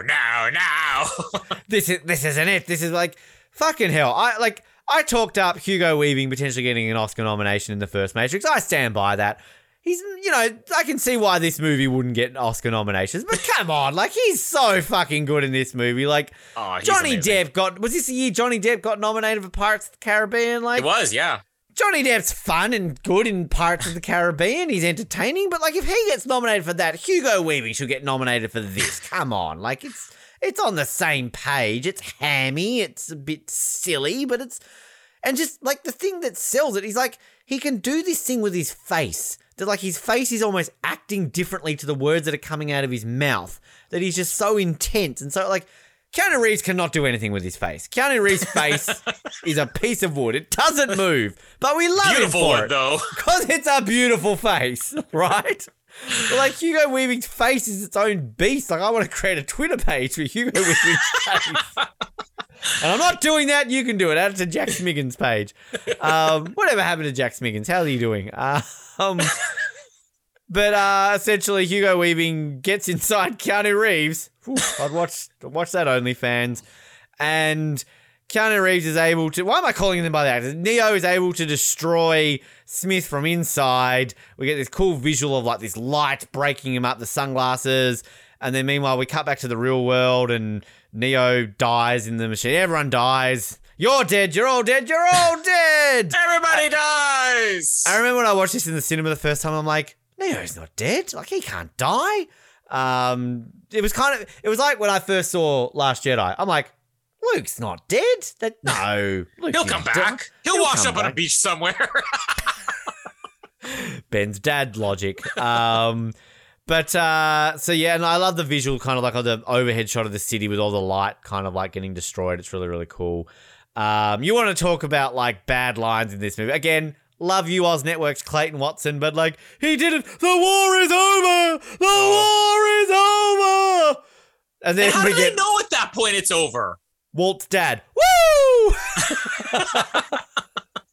And he finally makes it out with his girlfriend because that's what we've been waiting for in these movies. And then why is Morpheus not more upset that Neo's like sacrificed himself? He just hugs Jada Pinkett Smith and he's just all like, he did it or whatever it is. Like, shouldn't like Morpheus be upset? He spent his whole life trying to find the one. He found it. He was right. The one saved the day. Like, Morpheus should be now the king of Zion or something like that. Like, you know? And we also never get resolution to Niobe and Locke and him. Like, yeah, exactly. It's a love triangle that doesn't go anywhere. And also, what do the machines get out of dead Neo? Why do they respect his body? Like, why are they all like, they're all like moving their arms and all like, he's all Jesus-esque laying on the ground and everyone's kind of all like, oh, yes, Neo. But all these machines, shouldn't they be like, well, another battery, let's pop it in the pile. Oh, they should just whacked it off the platform. Why are these machines all of a sudden so nice to humans? The whole build up to this whole point is that the machines hated the humans, right? But no, they're fine. Again, my analogy before with Hitler. So, all right, Hitler says to Churchill, whatever, they just defeat the Japanese. Does Hitler just go to Churchill? Well, sorry about Poland and all that. We'll just keep all of Europe. You keep Britain. Tally-ho, off we go back to regular life. You know what? Like, here's another interesting idea. Are the machines wrong to want to kill the humans? No. I mean, wait till you watch the Animatrix. You see why. Like, well, I mean, I was going to say slaves. Yeah, I was going to say, let's relate this to Hitler. I mean, didn't humans create machines and their artificial intelligence to essentially be their slaves? Are the machines prior to these movies starting not the Jews in concentration camps? And they just said, we're fighting back. Yeah, exactly. And that's essentially how it is. So we'll talk about that next week. So, like, again, the Oz Network always defending the villains. Are the machines really wrong? Yeah. No. and maybe they are now, but the humans kind of had it coming. But like, this is the thing. And again, we're looking ahead to the Matrix 4, but like... You know what? This is what we're saying, okay? What we're basically getting the bottom to is Hitler wasn't in the wrong, right? That's what we're saying. We're on the same wavelength here. This is basically what we're going, right? All right. Okay. Hitler, not wrong. All right. Hello to all our Jewish listeners. For once, I didn't say the bad thing on this show. Colin uttered the sentence, was Hitler really wrong? The latest book from Colin Hilding. Coming soon. Was September 11 actually necessary? Followed by coronavirus. Why it worked. And coming soon in the bestseller that you've been waiting for, racism. Yes.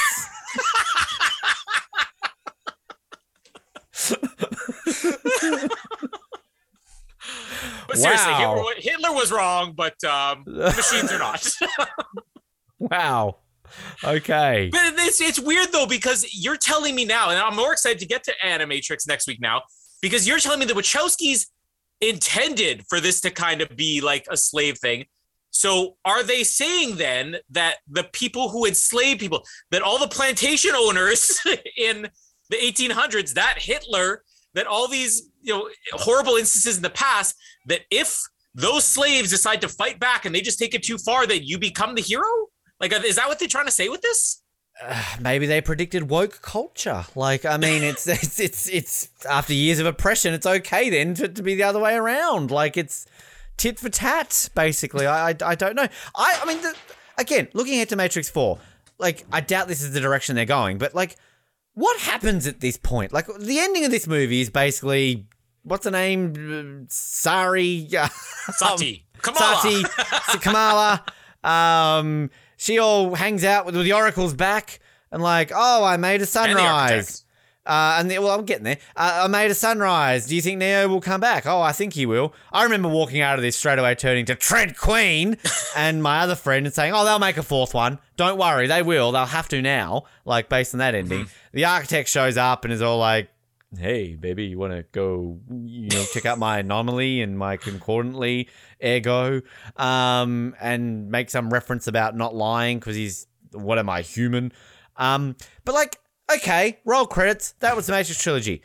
So the machine's just all of a sudden like going, all right, well, okay, let's just go back to being machines and we'll let the human, like, the machines are still entering Zion. There's all these like dead, like, do they honor their dead? Like, is this like a war? Like, do they have a ceremony, like, on the year anniversary of the Great Zion Battle? Like, fucking Veterans Day? Like, do they contact, g'day, humans, how you doing? The machine's here. Can we have some of our bodies back? We just got to kind of go have a war memorial. And the humans are all like, well, can we have the one back? You've still got him. What about all those bodies you've got as batteries? Can we have some of them? Like, how is his peace in the world all of a sudden? Are the machines, like, again, is this that line? Because, what am I, human? We don't lie. We've seen the machines lie in this world before. Like, it's not like they haven't lied before. So, I don't get it. So, I mean, there's a lot problems here, but there's some good stuff as well. I mean, we like the action. We like the explosions. We like the I feel like we're being so negative on this movie. I like this movie. I feel like all we've done is bag it out. Yeah. But like, it's again, it's the script that's the problem here. It's nothing to do with the direction. It's nothing with the execution. So what I was saying earlier with the human battle, the Zion stuff, that I kind of agree with Roland and I kind of agree with Locke to a certain extent. I'm not saying, this isn't our thing where that bad guy is definitely in the right. This isn't Billy Zane in Titanic, but it's a different way to look at things that I think like this movie should have been open-minded enough to say, hey, it's not quite so cut and dry as let's just listen to Morpheus because it's Lawrence Fishburne and he shaking the walls of the cave and rattling the nipples in the rave or whatever it is his speech was saying. Rattling the nipples, the fifth book in Colin Hilding. The cave. If I had a band, I'd call it Rattling the Nipples. Hey, we're rattling the nipples. This is our latest hit. That is a good title for a band. I'm going to say it right now. Let's start it. That's the Oz Network band, Rattling the Nipples. Let's get t-shirts, Rattling the Nipples. Bugger Fatty Essa, we're now Rattling the Nipples. First album, was Hitler all right? Number 1 in the Billboard charts was Hitler Wrong by Rattling the Nipples.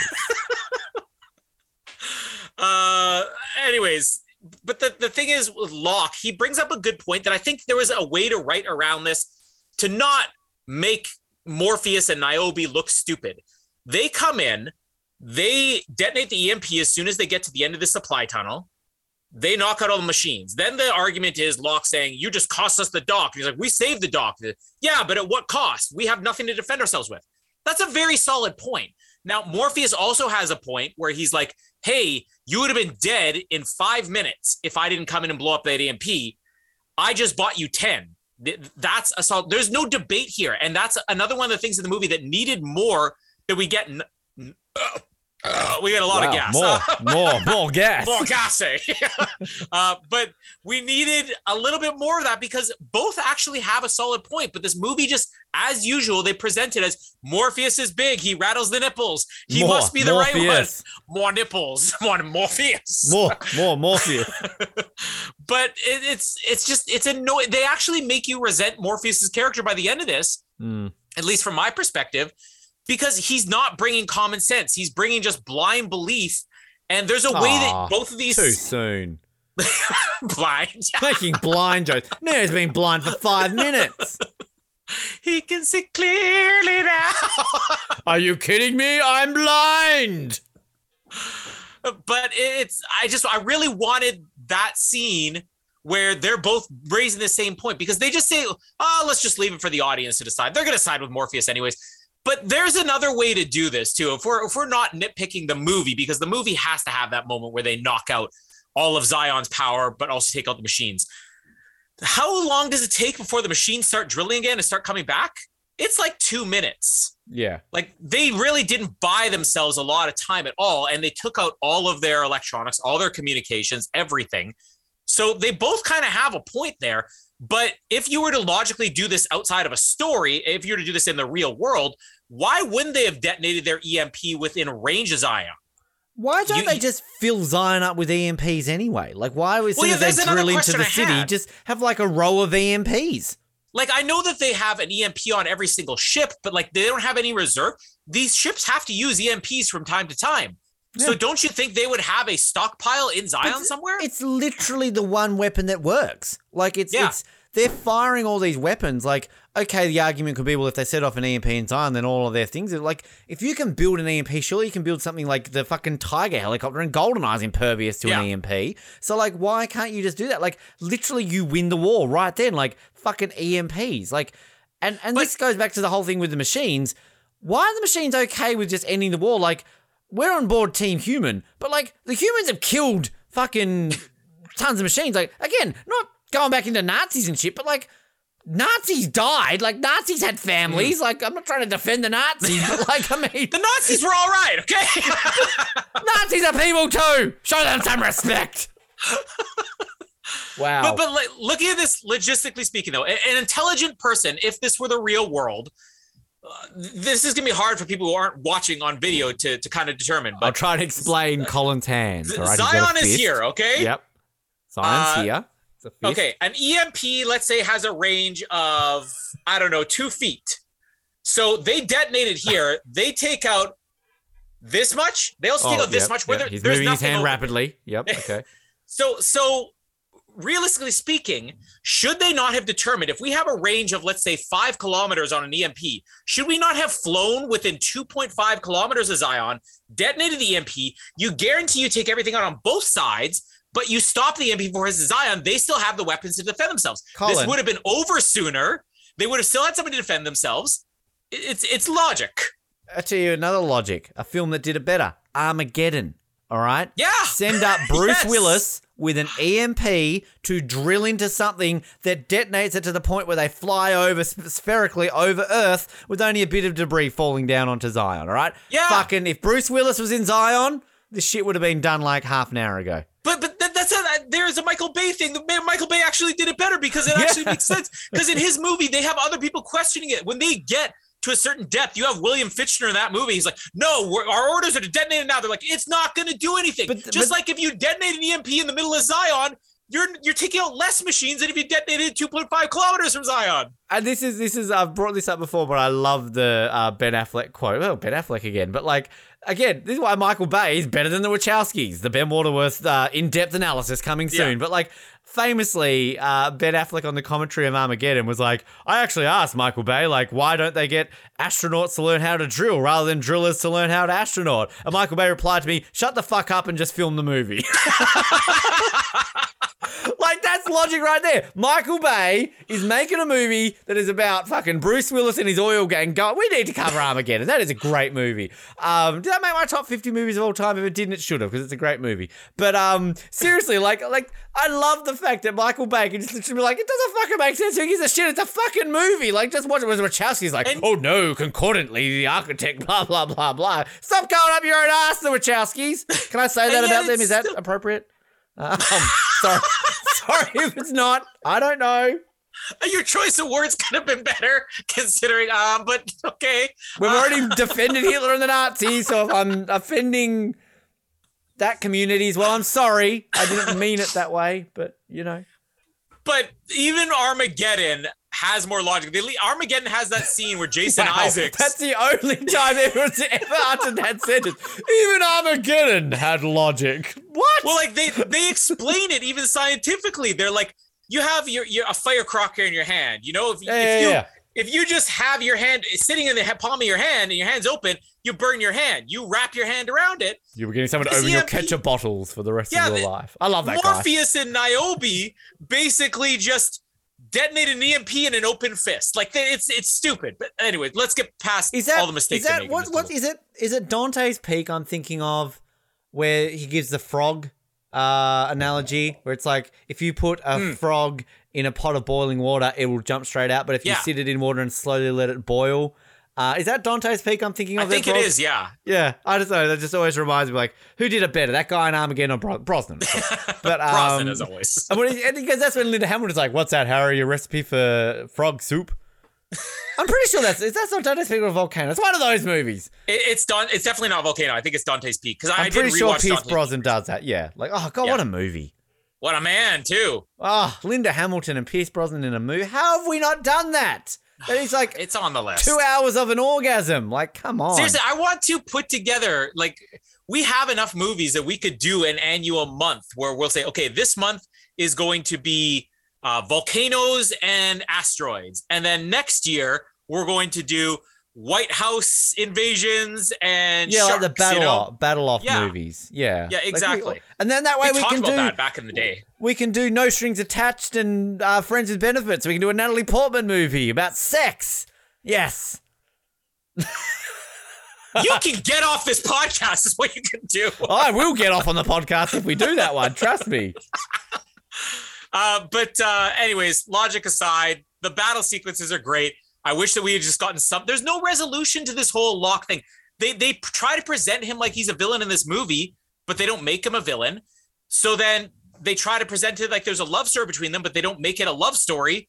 We don't see her end up with either. We don't see a relationship with her and Locke either. They could have just written out that line of, oh, she used to be with Morpheus and now she's with Locke.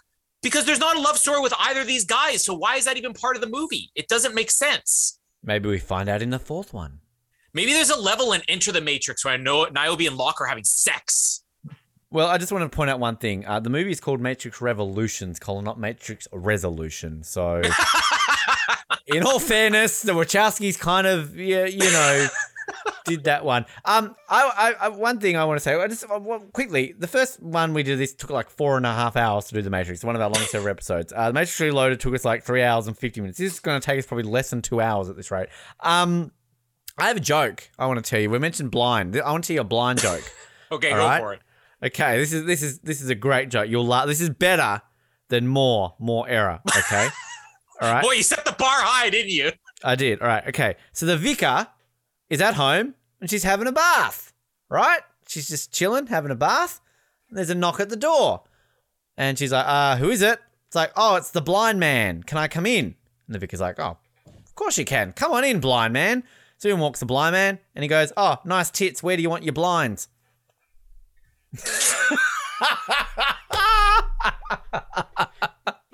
Come on, that's good. I'll be honest. I was determined to just give you another blank stare, but he got me. Okay, that's not you bad. tried not to laugh, and then you kind of did, and that's from the Vicar Dibley. Great TV show. It's usually the opposite on episodes with Ben. You're trying to laugh, and you just can't bring yourself to do it. It feels dirty.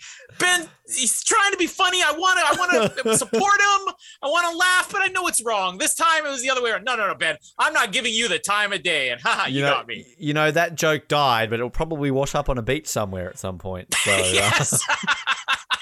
There it is. There's Ben's joke about the blind. Next to the joke about more error. Can we just make 2020? We fell off. By the way, let's get back on the bandwagon here as we wrap up 2021. This just saying, Tanya Roberts has just died. More on that story later. But can we make 2022 just bringing up that they'll probably wash up on a beach somewhere every time somebody dies? Yeah.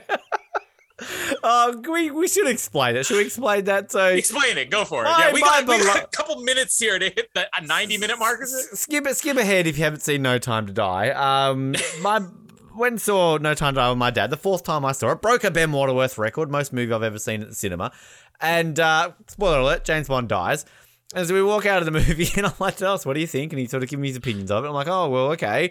You're kind of burying the lead here. What do you think about the whole James Bond dying thing?" It's like, "Oh, he's not dead. He'll wash up on a beach somewhere." And I'm like, "Pretty sure he's dead, Dad." He's like, No, they can't kill him. He'll wash up on a beach somewhere. I so hope at the beginning of Bond 26, it's got like gun barrel. Idris Elba walks in. Also, you see this beach. Water like flowing on the beach. All of a sudden you see, well, that wasn't very nice. And then kind of just like he's still got the doo-doo in his pocket. Yeah. Kind of got a bit of a burn mark on his hair. It's like, oh, just got a new suit. Looks in the mirror. I'm black.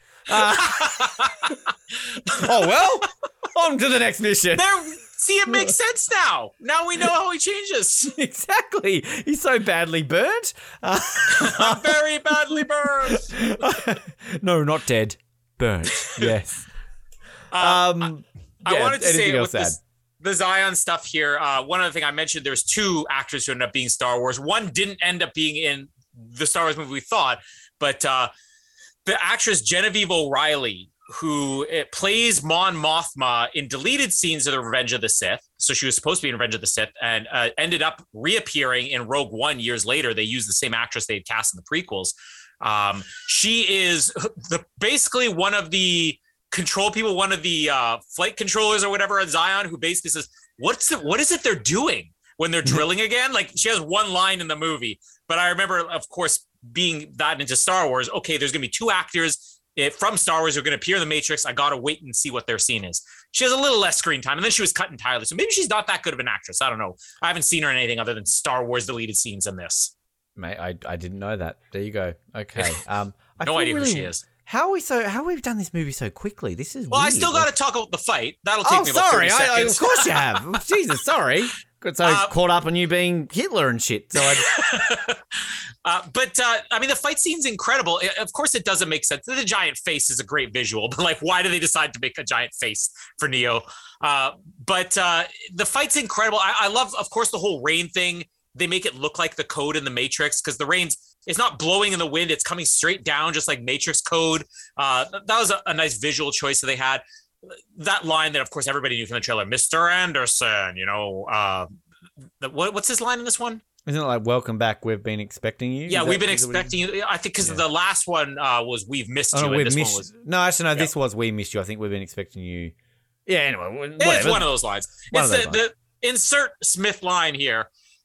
More, Smith can more waiting for you. More Anderson. more Smith. But I mean, just the whole build up to this is incredible. And I remember at one point, doing a list probably around the mid 2000s of trying to figure out what are the greatest fight scenes in movie history. And I had this probably in the top 10, and I might still stand by that. I think the only thing that frustrates me is that it is shorter than it should be. If there's any sequence that could have been an extra 2 or 3 minutes, it's probably this. But when you factor in that they're done 2 back-to-back movies, I get how the audience might just want to be over and done with it. But it's just the fact that fight scene in part 2 is basically the same length of this that's frustrating. But the all the stuff that happens, like this is the one where the flying really makes sense.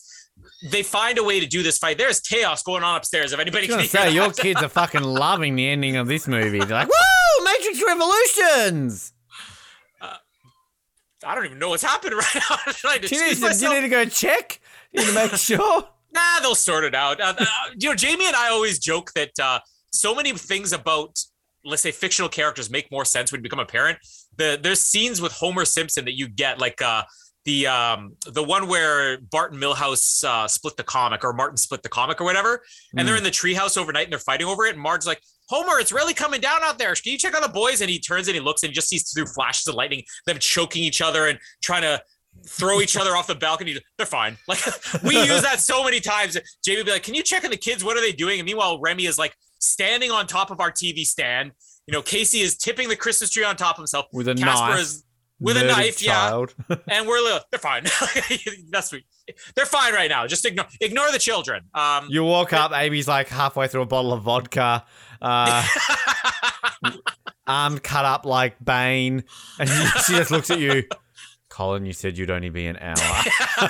This is where Jamie's like, yeah, you finished early, but I bet she's still going to blame me for taking too long by the time we're over. So I'm going to take a little longer. You hear that, Jamie? Enjoy the kids. Jamie, you are probably the only woman on the planet that complains that your husband takes too long. Like, it's usually the other way around. That's it. Like, you're literally the only woman on the planet complaining that Colin takes too long. There we go. Let's include that in our best of, okay? Jamie, you hear that? Nothing to complain about. No, that one died. It'll wash up on a beach somewhere. The only episodes Jamie listens to are the best ofs because she's in those episodes. So. I'm cutting her out of this year's. You've been cancelled this year, Jamie. When you hear some of the Jamie clips, we might just be cancelled. It won't even be our choice. Well, anything worse than I've said or you've said in this episode, Mr. Hitler? Did he do anything wrong? Maybe. Anyways, the fight scene. The way that they film this so that it looks like you feel like they're both all powerful now. You know, what else can you do when they hit each other? The fact that you have that ripple effect, like it just makes sense. They're pounding each other into the ground, everything. What I will say about this movie that I love is there's 2 surprises in it, because you have the first Matrix movie was just that in and of itself is just a surprise. You don't really see the movie coming. You're like, wow, I didn't expect this movie to be like this. Reloaded, they have all these twists at the end where they almost have too much going on where you're like, I need another 5 minutes. Can we play this in slow motion so that I can catch up on the dialogue, you know? But with this one, there's very few surprises. And I almost feel like it's a nice trick on the audience. They delivered such a dumb, brainless action movie. So when you have the Trinity death and you have Neo's death, the audience is caught off guard because I think everybody's expecting, okay, people are probably going to die. Trinity might die, but they're not expecting it till the end of the movie. You're not expecting it 2/3 of the way through. I did too, yeah. But when Trinity does die, you're not going to expect it to be still that, or it's not that it's early in the movie, but you got half an hour to go and it does sort of come out of nowhere. I even love that they don't have the reveal of it, but then the Smith and Neo thing, aside from just Smith's performance, where you realize he actually does take on the Oracle powers, where he goes, I've seen this, I'm standing over you. At that point, the audience is like, well, how is he going to, are they just going to have Neo just hit Smith so hard once that Smith's head falls off? Our agents' heads are falling off. And that's, you have... Our pets' heads are falling off. We're going to go to Aspen. But like, you almost feel like at this point, there's no way you can end this movie other than just having it be a big fight. So to throw the twist in there where the end of the movie is Neo doesn't win. Neo just essentially sacrifices himself. It's a great ending, but I have so many questions about what happens in the end. Is this something where Smith copies himself into Neo, but he can't, because we know he takes on the powers of the Oracle so he can take on something of every person. Is it that he can't handle Neo's power and that's how he blows up? Or we also have that scene where the machines are like shocking Neo's body. So you're thinking, okay, so are the machines now finally plugged in enough that they can shut Smith down? But if that were the case, could they not have shut down through any of the humans he copied? Is it a combination of both? It's another thing that's like, it's a great surprise to the audience. It's a great visual, but it's never explained. Is that Neo? Is it the machines? Is it a combination of both?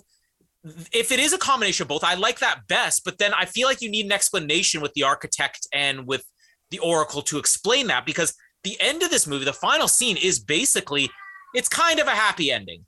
And that's also, I think, that something the audience wasn't respecting. But I feel like the audience was also upset by that.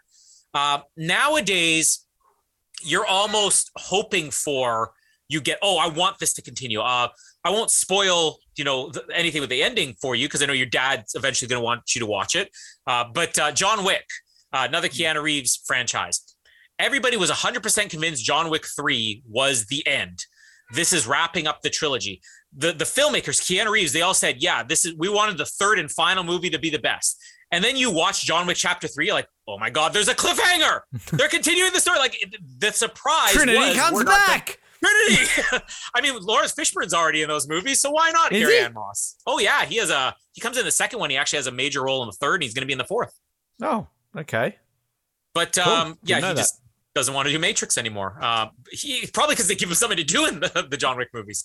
But anyways, like John Wick, they surprised the audience with that. Oh, there will be a fourth part. But I feel like this one actually alienated people. And I remember even walking out of this, enjoying the movie, maybe enjoying it a little bit more than Reloaded, being frustrated that we had this happy, incomplete ending. Because the Oracle and the architect even have a scene is like, oh, do you really think this piece? Oh, the piece will stand for a while.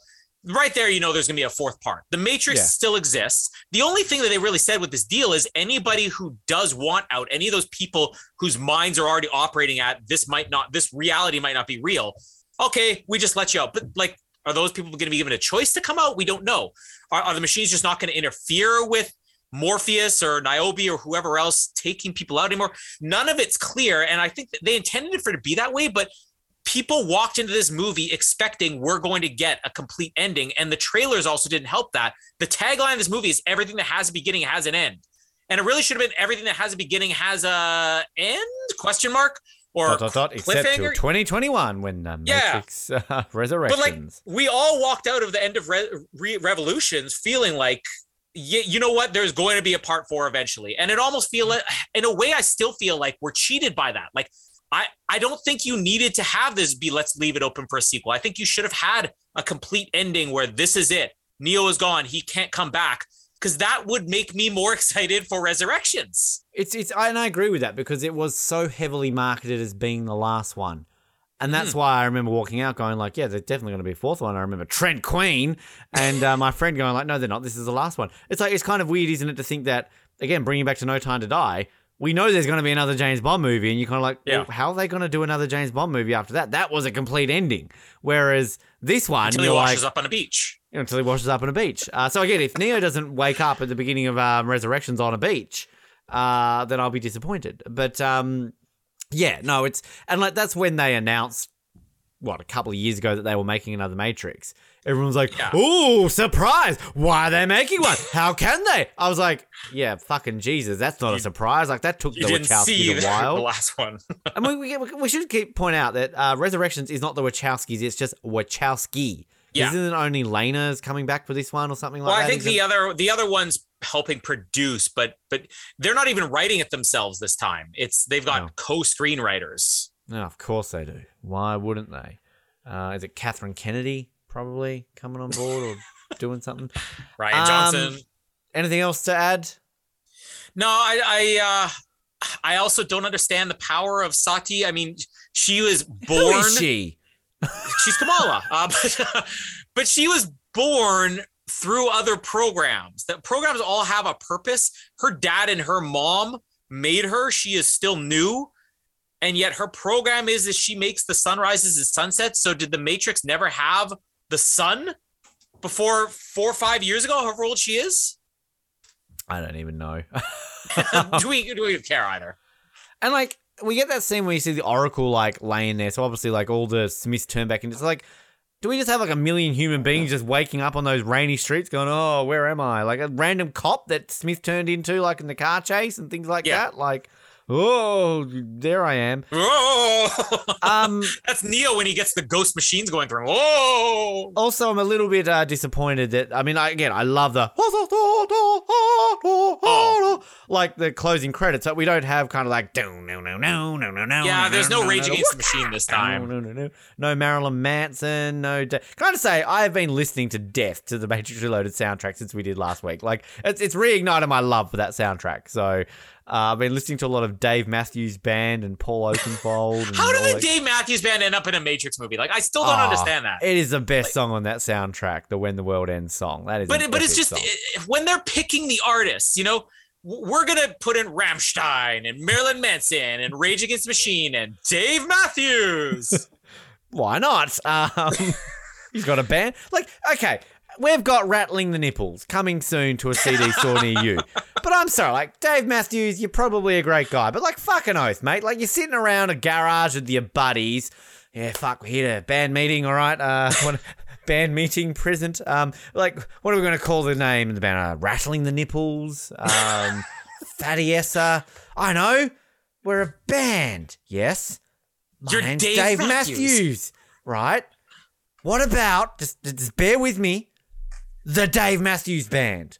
Like, what? Hold on a second. I'm going to change our name. We're not Rattling the Nipples anymore. I want us to be the Trent Queen Band. And Trent Queen is not part of the band. Trent Queen Wanker. But like, it's like people think that Bon Jovi is a person. He is a person, but he's John Bon Jovi. Same with Van Halen.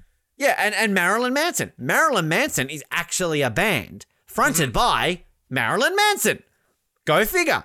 I got told off a lot when I worked at Sanity because we filed by last name. So I would file Marilyn Manson under Manson, and I always got told off, like, Ben, no, it's Marilyn Manson. That's the band. I'm like, what? Like, I legitimately didn't know that until I worked at Sanity. But, I loved it when people would, oh, yeah, have you got Bon Jovi's latest album? Yeah. Oh, I love him. His new song is great. I'm like, well, what do you think of Richie Samboro? Like, I mean, he's in the band. Like, poor Richie. Like, I mean, you're thinking about him. Anyway, fun fact about the so it features choir extracts from a Pavamana mantra.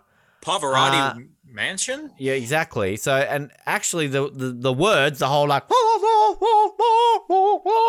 is Sanskrit, and you can translate it. And it says, lead us from untruth to truth, lead us from darkness to light, lead us from death to immortality, peace, peace, peace. So you've got to be like, lead us from untruth to truth, lead us from darkness to light. So I'm clearly the lead singer of the Trent Queen Wankers. I love that it actually has a peace, peace. Yeah, peace, peace, peace. I just want to be rattling the nipples, rattling the Hitler wasn't that bad. Another thing too, which before we get to box office and everything, this is a cool little fact that this film, and I don't know if this has since been broken, but the widest ever simultaneous release. Yeah. So that in 108 different countries in the world, it was released at exactly 1400 Greenwich Mean Time. That's kind of cool. Mm-hmm. Like, that's kind of a cool thing to be able to do. I hate to be the country who got it at like the world premiere at 2 a.m. Yeah, probably like Burkina Faso, Chad.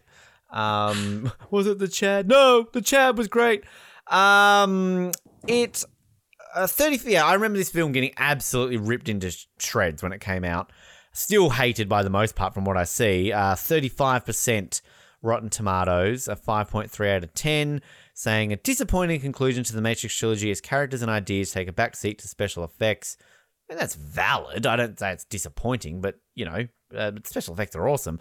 47 out of 100 on Metacritic. Some critics criticize the film for being anticlimactic.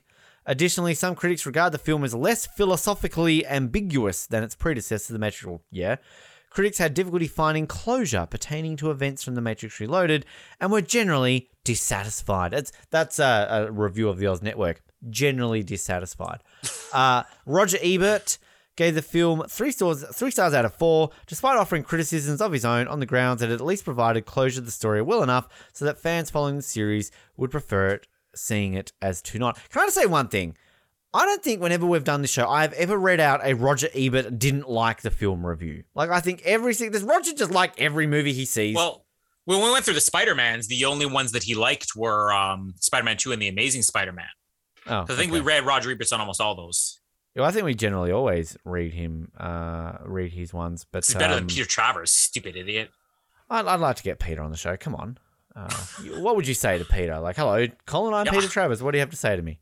I would say you're the Trent Queen of movie reviews. I mean, the Oz Network's kind of the Trent Queen of podcasts. Noah Gross. Liv Tyler was on this show once.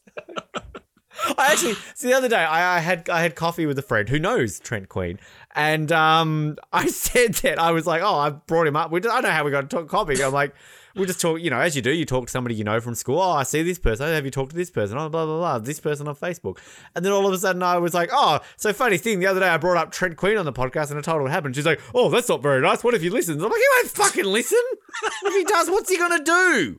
Like, not talk to me again? Oh, no, he hasn't talked to me in like 15 years. I'm scared. That's why we literally spent a whole year calling Tom Cruise gay to get sued. Scared of Tom Cruise coming after us. What's Trent Queen going to do? Come on. Trent Queen, more powerful than Tom Cruise. More powerful. More Cruise. More gayness. So this box office wise though, didn't do as well as the other two. Or did it do better than the first? I think it did better than the first one. 136 million domestically, 288 million internationally, $427 million for the overall internationally. That would be.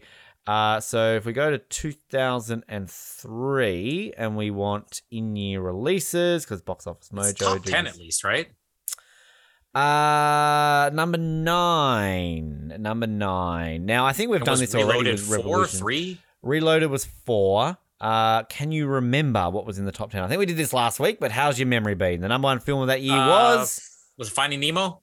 Well, I obviously did the wrong one last week where I said it was Finding Nemo, but that obviously was looking at calendar grosses. Because now if I look at in-year releases... Oh, Return of the King, Finding Nemo, and Pirates of the Caribbean, I'm going to guess outgrossed it. Yeah, so I was wrong last week. Matrix Reloaded 4, Bruce Almighty 5, X2 6, Elf 7, Terminator 3 8, Matrix Revolutions 9, and Cheaper by the Dozen 10. I just watched that recently. Tom Welling, what a man. I always prefer what came in at number 13, Bringing Down the House. Great movie. There's Steve Martin. What a man. Queen Latifah, what a woman. Opening that weekend again. Actually, isn't Eugene Levy in that movie as well? I think he's in the second Cheaper by the Dozen. I don't remember if he's in Bringing the Down first. the House. Oh, Bringing Down the House? Oh, he might have been, yeah. Maybe. Eugene Levy just pops up in other people's movies. Like Father of the Bride. He's in I think both Father of the Bride movies and playing different characters or something. Do you remember that TV show Father of the Pride? Wasn't Ben Stiller like the voice of the lion in that? The Lion Show, yeah. Vaguely remember it. Matrix Revolutions opened up with 48 million. It opened up against Elf, which made 32 million. Very competitive weekend. Also opening that weekend, a little movie called Love Actually, which only made $6 million. I would love to cover... I actually really like Love Actually, right? Yeah, me too. But can we just point out, the people in that movie are horrible. Like, they are horrible people. Like, Keira Knightley with that guy, like, she just gets married, and then 2 days later, you got a guy at your door showing you signs. Why does that sound familiar? Hey, come on. Keira Knightley marrying Chiwetel Ejiofor. Like, that's the couple of the millennia. But then she's standing in an all-white dick. Like, why does everyone make that scene so famous? Like, do you know? She's a cheating skank. Do you know what's weird? Do you know who the nicest person in that movie is? It's Martin Freeman, who's playing the porn star. He's the nicest guy in that movie. Well, what's her face? The porn actress? No, I'm gone blank on it. Well, Alicia Cuthbert's in that movie. No, what's her name? Fucking, she's really famous. Alan Rickman's wife in that movie. Oh, Emma Thompson? Emma Thompson was an Emma. I'm thinking Emma who? She does nothing wrong in that movie. Yeah, I guess her and the porn stars. Liam Neeson does nothing wrong in that movie. Oh, Liam Neeson doesn't do anything wrong in any movie. Rowan Even the one where he Atkinson played doesn't do anything. Liam Neeson can play Hitler. That's why we love him, because Liam Neeson's been a Nazi before. So. What a man! What a Nazi! Also, so the top 5 that weekend: Matrix Revolution, Elf, Brother Bear, coming soon to the Oz Network. God no. Scary Movie 3. That's when they started going downhill. Radio. Also out that week. Radio. Texas Chainsaw Massacre. A Kevin Bacon movie. Mystic River. Runaway Jury and School of Rock. also out that week.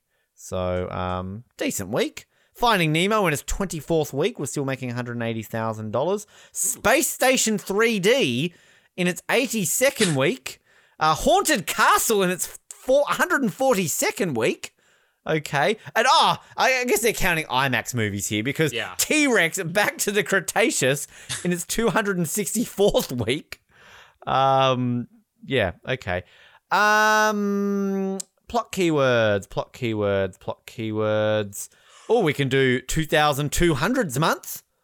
What does that mean? The year 2,200. Oh my God, no.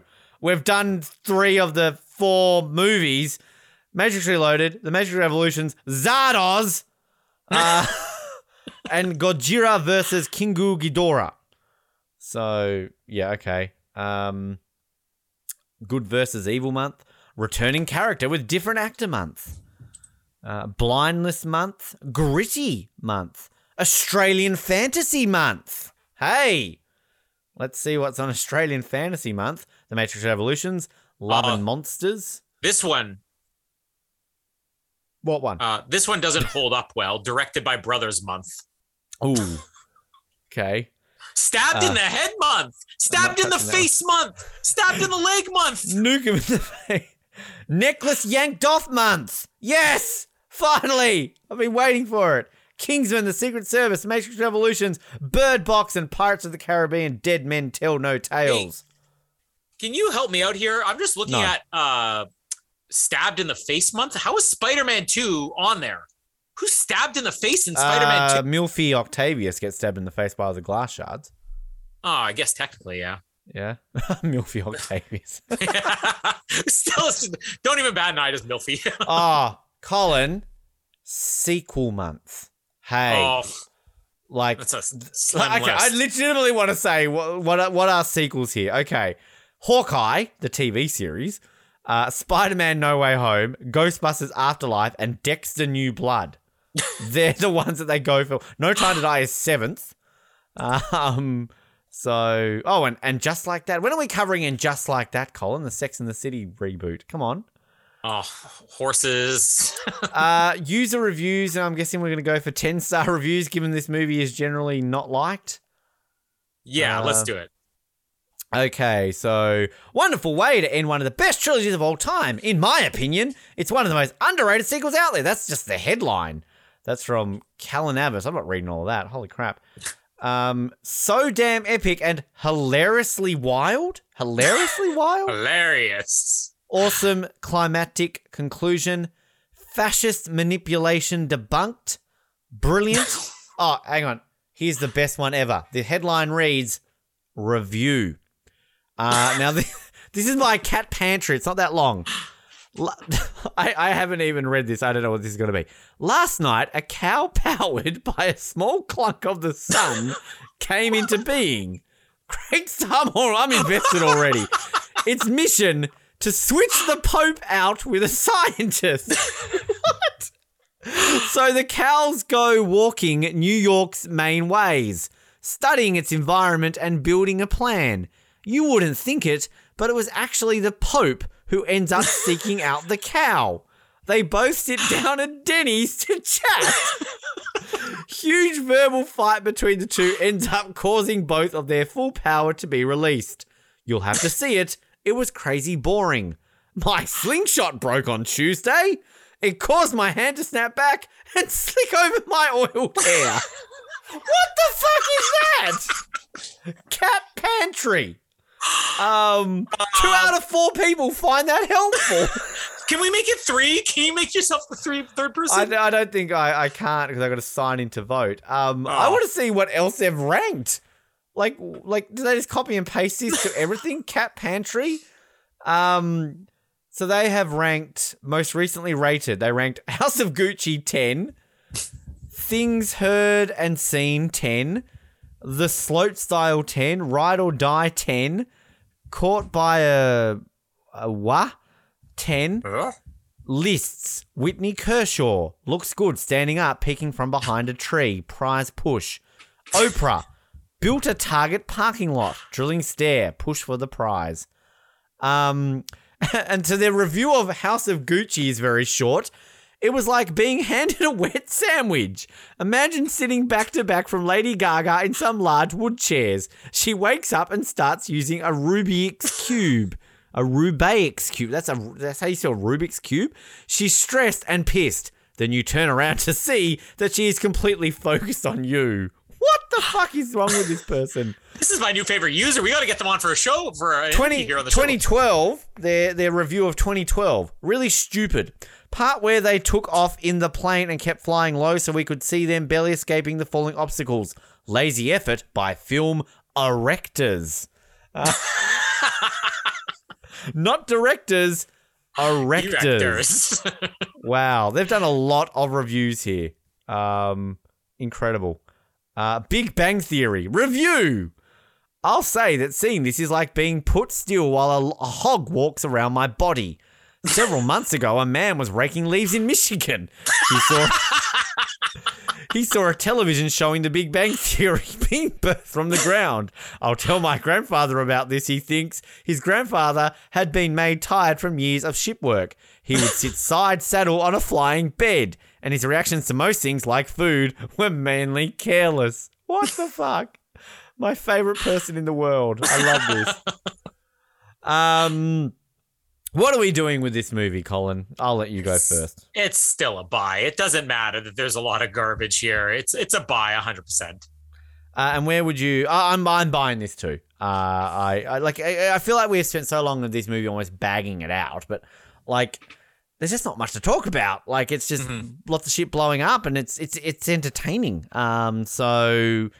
Yeah, where would you rate it though? I obviously nothing's touching the first one, and I'll just say it now. I'm still putting this second. I still enjoy this. I think like what wins it for me is I could put this on and just chill out, right? Yeah, the first 50 minutes kind of there's a bit there, but like with the second one you got to think more. There's more action in it, yeah, but like I feel this one's even more than the first one. You can just put it on and just watch it get blown up. So, but I would put this second overall. There's a large chunk of this movie that doesn't need to be there, but it doesn't even necessarily mean that the stuff that doesn't need to be there doesn't. It's not unwatchable. The train sequence, the nightclub sequence, it's still watchable. It's unnecessary. I feel like both of these movies have opposite issues. Reloaded has a lot of good scenes that they ruin by adding in stuff they shouldn't or making it last longer than they shouldn't. Whereas Revolutions does not really have good scenes, but they make those not good scenes better. So I would probably give this the slight nod only because there's less in this movie that I have issues. The stuff that works in this movie really works. Whereas the stuff that works in Reloaded still has issues. So all around better made movie and more fun start to finish. I still really wish that the erectors had been able to spend a little bit more time developing these or just not committed themselves to a trilogy. This was the age of trilogies. And I feel like if they did this now, it would be completely different. They wouldn't worry about we need a trilogy. They would leave things open. They would say, okay, we can take our time with this or we can cram this all into one movie. The age of the trilogy is kind of what killed both of these sequels. Do you think that these sequels hold up or should get more respect, like better than they get the credit for, basically? Yeah, because like there's nothing wrong with them. There's other franchises that maybe just because they've gone on longer, they're more forgiven. We mentioned both of them here, Fast and the Furious and Pirates of the Caribbean. People weren't crazy about Pirates of the Caribbean 2 and 3, but then when they made Pirates of the Caribbean 4 and 5, you get more forgiving of all the movies all around. So now people who are critical of Pirates of the Caribbean 2 and 3 are like, oh, well, it's 4 and 5 had their issues. This is just a Pirates of the Caribbean sequel. Same thing with Fast and Furious. Dark Fate, yeah. So I feel like maybe if nothing else, Resurrections will probably improve people's opinions of this if it sucks. If Resurrections turns out to be amazing, the reputation of these movies is going to go down. But there's nothing wrong with these as sequels. The only thing that's wrong with them is that they're not the first movie. You're right. Like, we'll wait to see what we have as Resurrections, because I'm thinking of, say, Jurassic World. Like, Jurassic World almost made Lost World and Jurassic Park 3 irrelevant. Yeah. Although I would disagree with that fact when we did the Jurassic Park movies. I loved Jurassic World when I first saw it. I was like, wow, that's the best sequel they've ever done. But Jurassic World doesn't age well. And I think, like, I personally, I love The Lost World. And I would maybe put Jurassic World and Jurassic Park 3 on par with each other. Although I'd probably put Fallen Kingdom above both of them because I'm that idiot who likes Fallen Kingdom. But I'm interested to cover Fallen Kingdom. I'm saying this right now. We did the best of Spider-Man. I think we should do a best of Jurassic Park, but we should also do Fallen Kingdom because I'm really curious. I've seen that movie a couple times and it gets better the more you watch it. Thank you. Like, that's what I've always said that. And like, going back to my point earlier in this episode about how like I can watch a movie if it's hated and see why. So like, I can see why people don't like Fallen Kingdom. I really can. But like, I just love the dumbness of it. I embrace it. And I also embrace the fact that they did something different with it. Like, it's the first Jurassic Park sequel that feels like they actually tried to do something different once. I'm going to say this right now. Unpopular opinion. I'm kind of okay with the fact that they had a human clone in it now. Kind of makes sense. Like, I didn't like it at the time, but I've sat with it for a few years and I'm like, yeah, okay, I'm on board. She's a little shit. And spoiler in case you didn't know.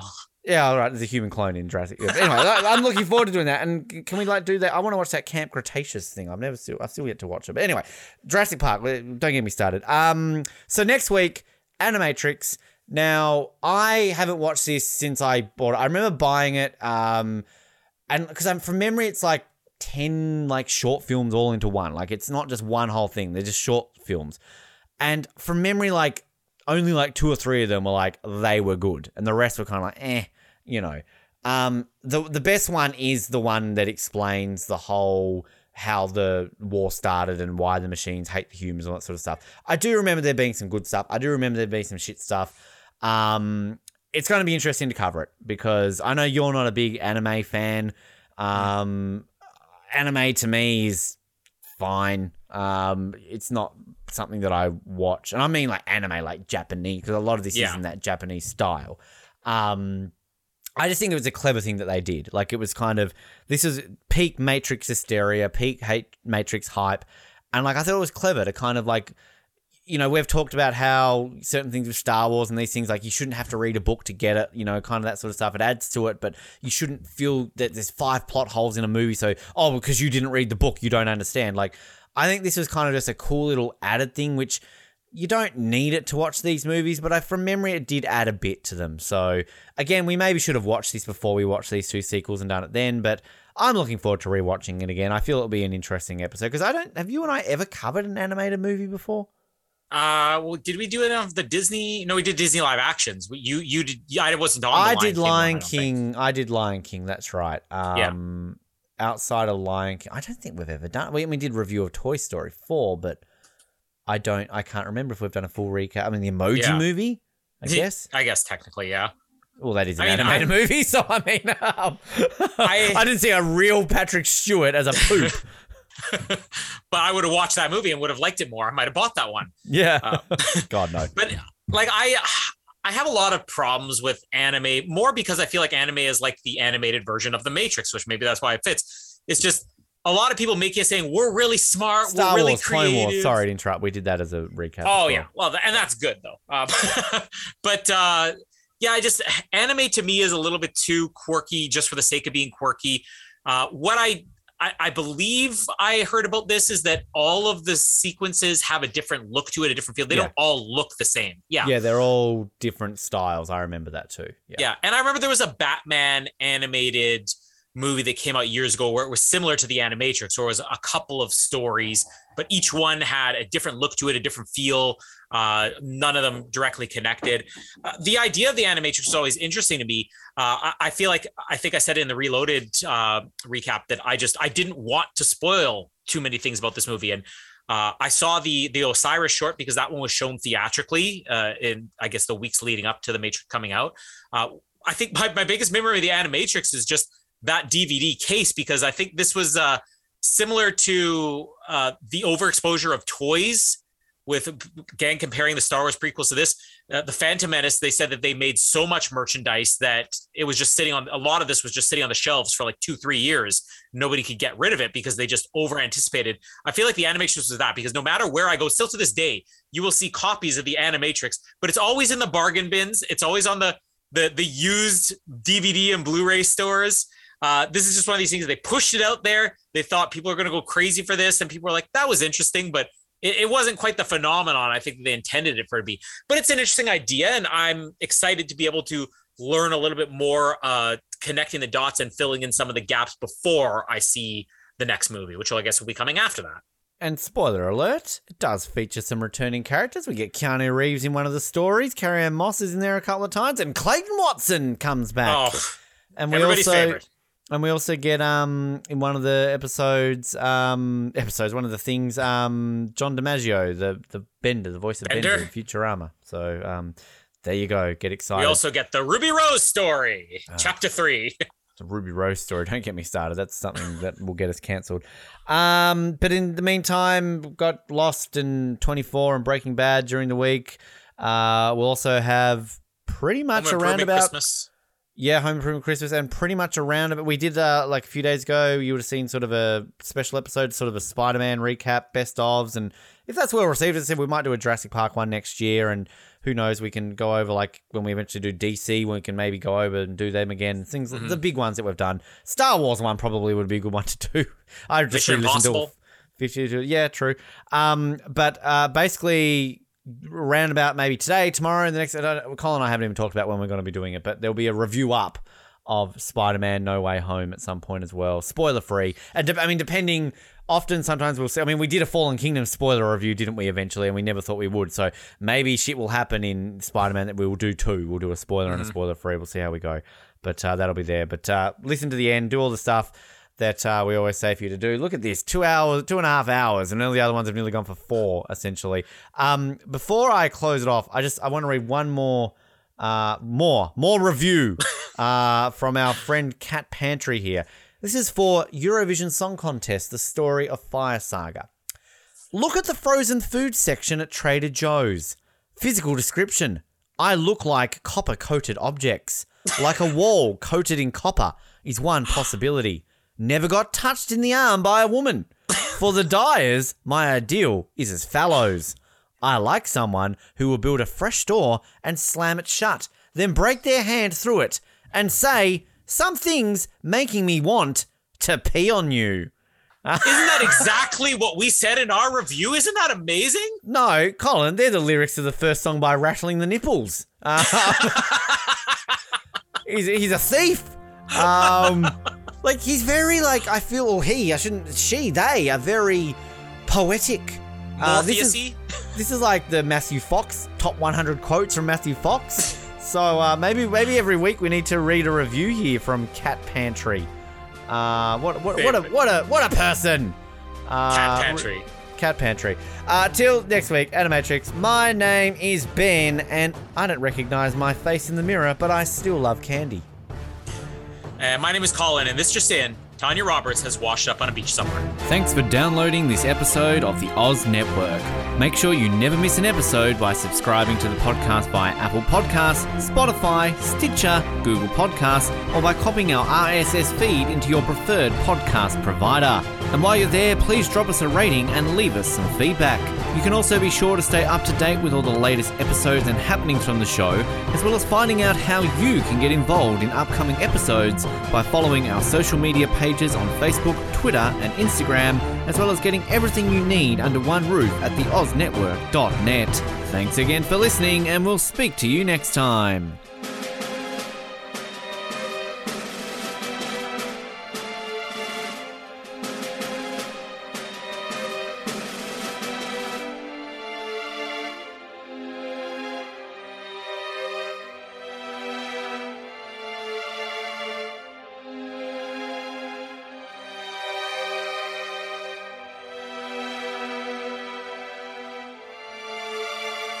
Do you like exclusive stuff? Yes, sir. Do you like having access to your favourite podcast hosts in a way like never before? Yeah, absolutely. Do you wish you had access to our old Survivor Oz episodes that you can't find anywhere else online? Oh, yeah! If you answered yes to 1, 2, or all of those questions, then get excited because the Oz Network is now on Patreon. That's right, your favourite podcast has jumped on the Patreon bandwagon to enable a better listening experience for you, our listener. For more details, simply head to www.patreon.com/OzNetwork, where you can sign up for as little as $3 a month. It'll be the best decision you make since that last bad one you made.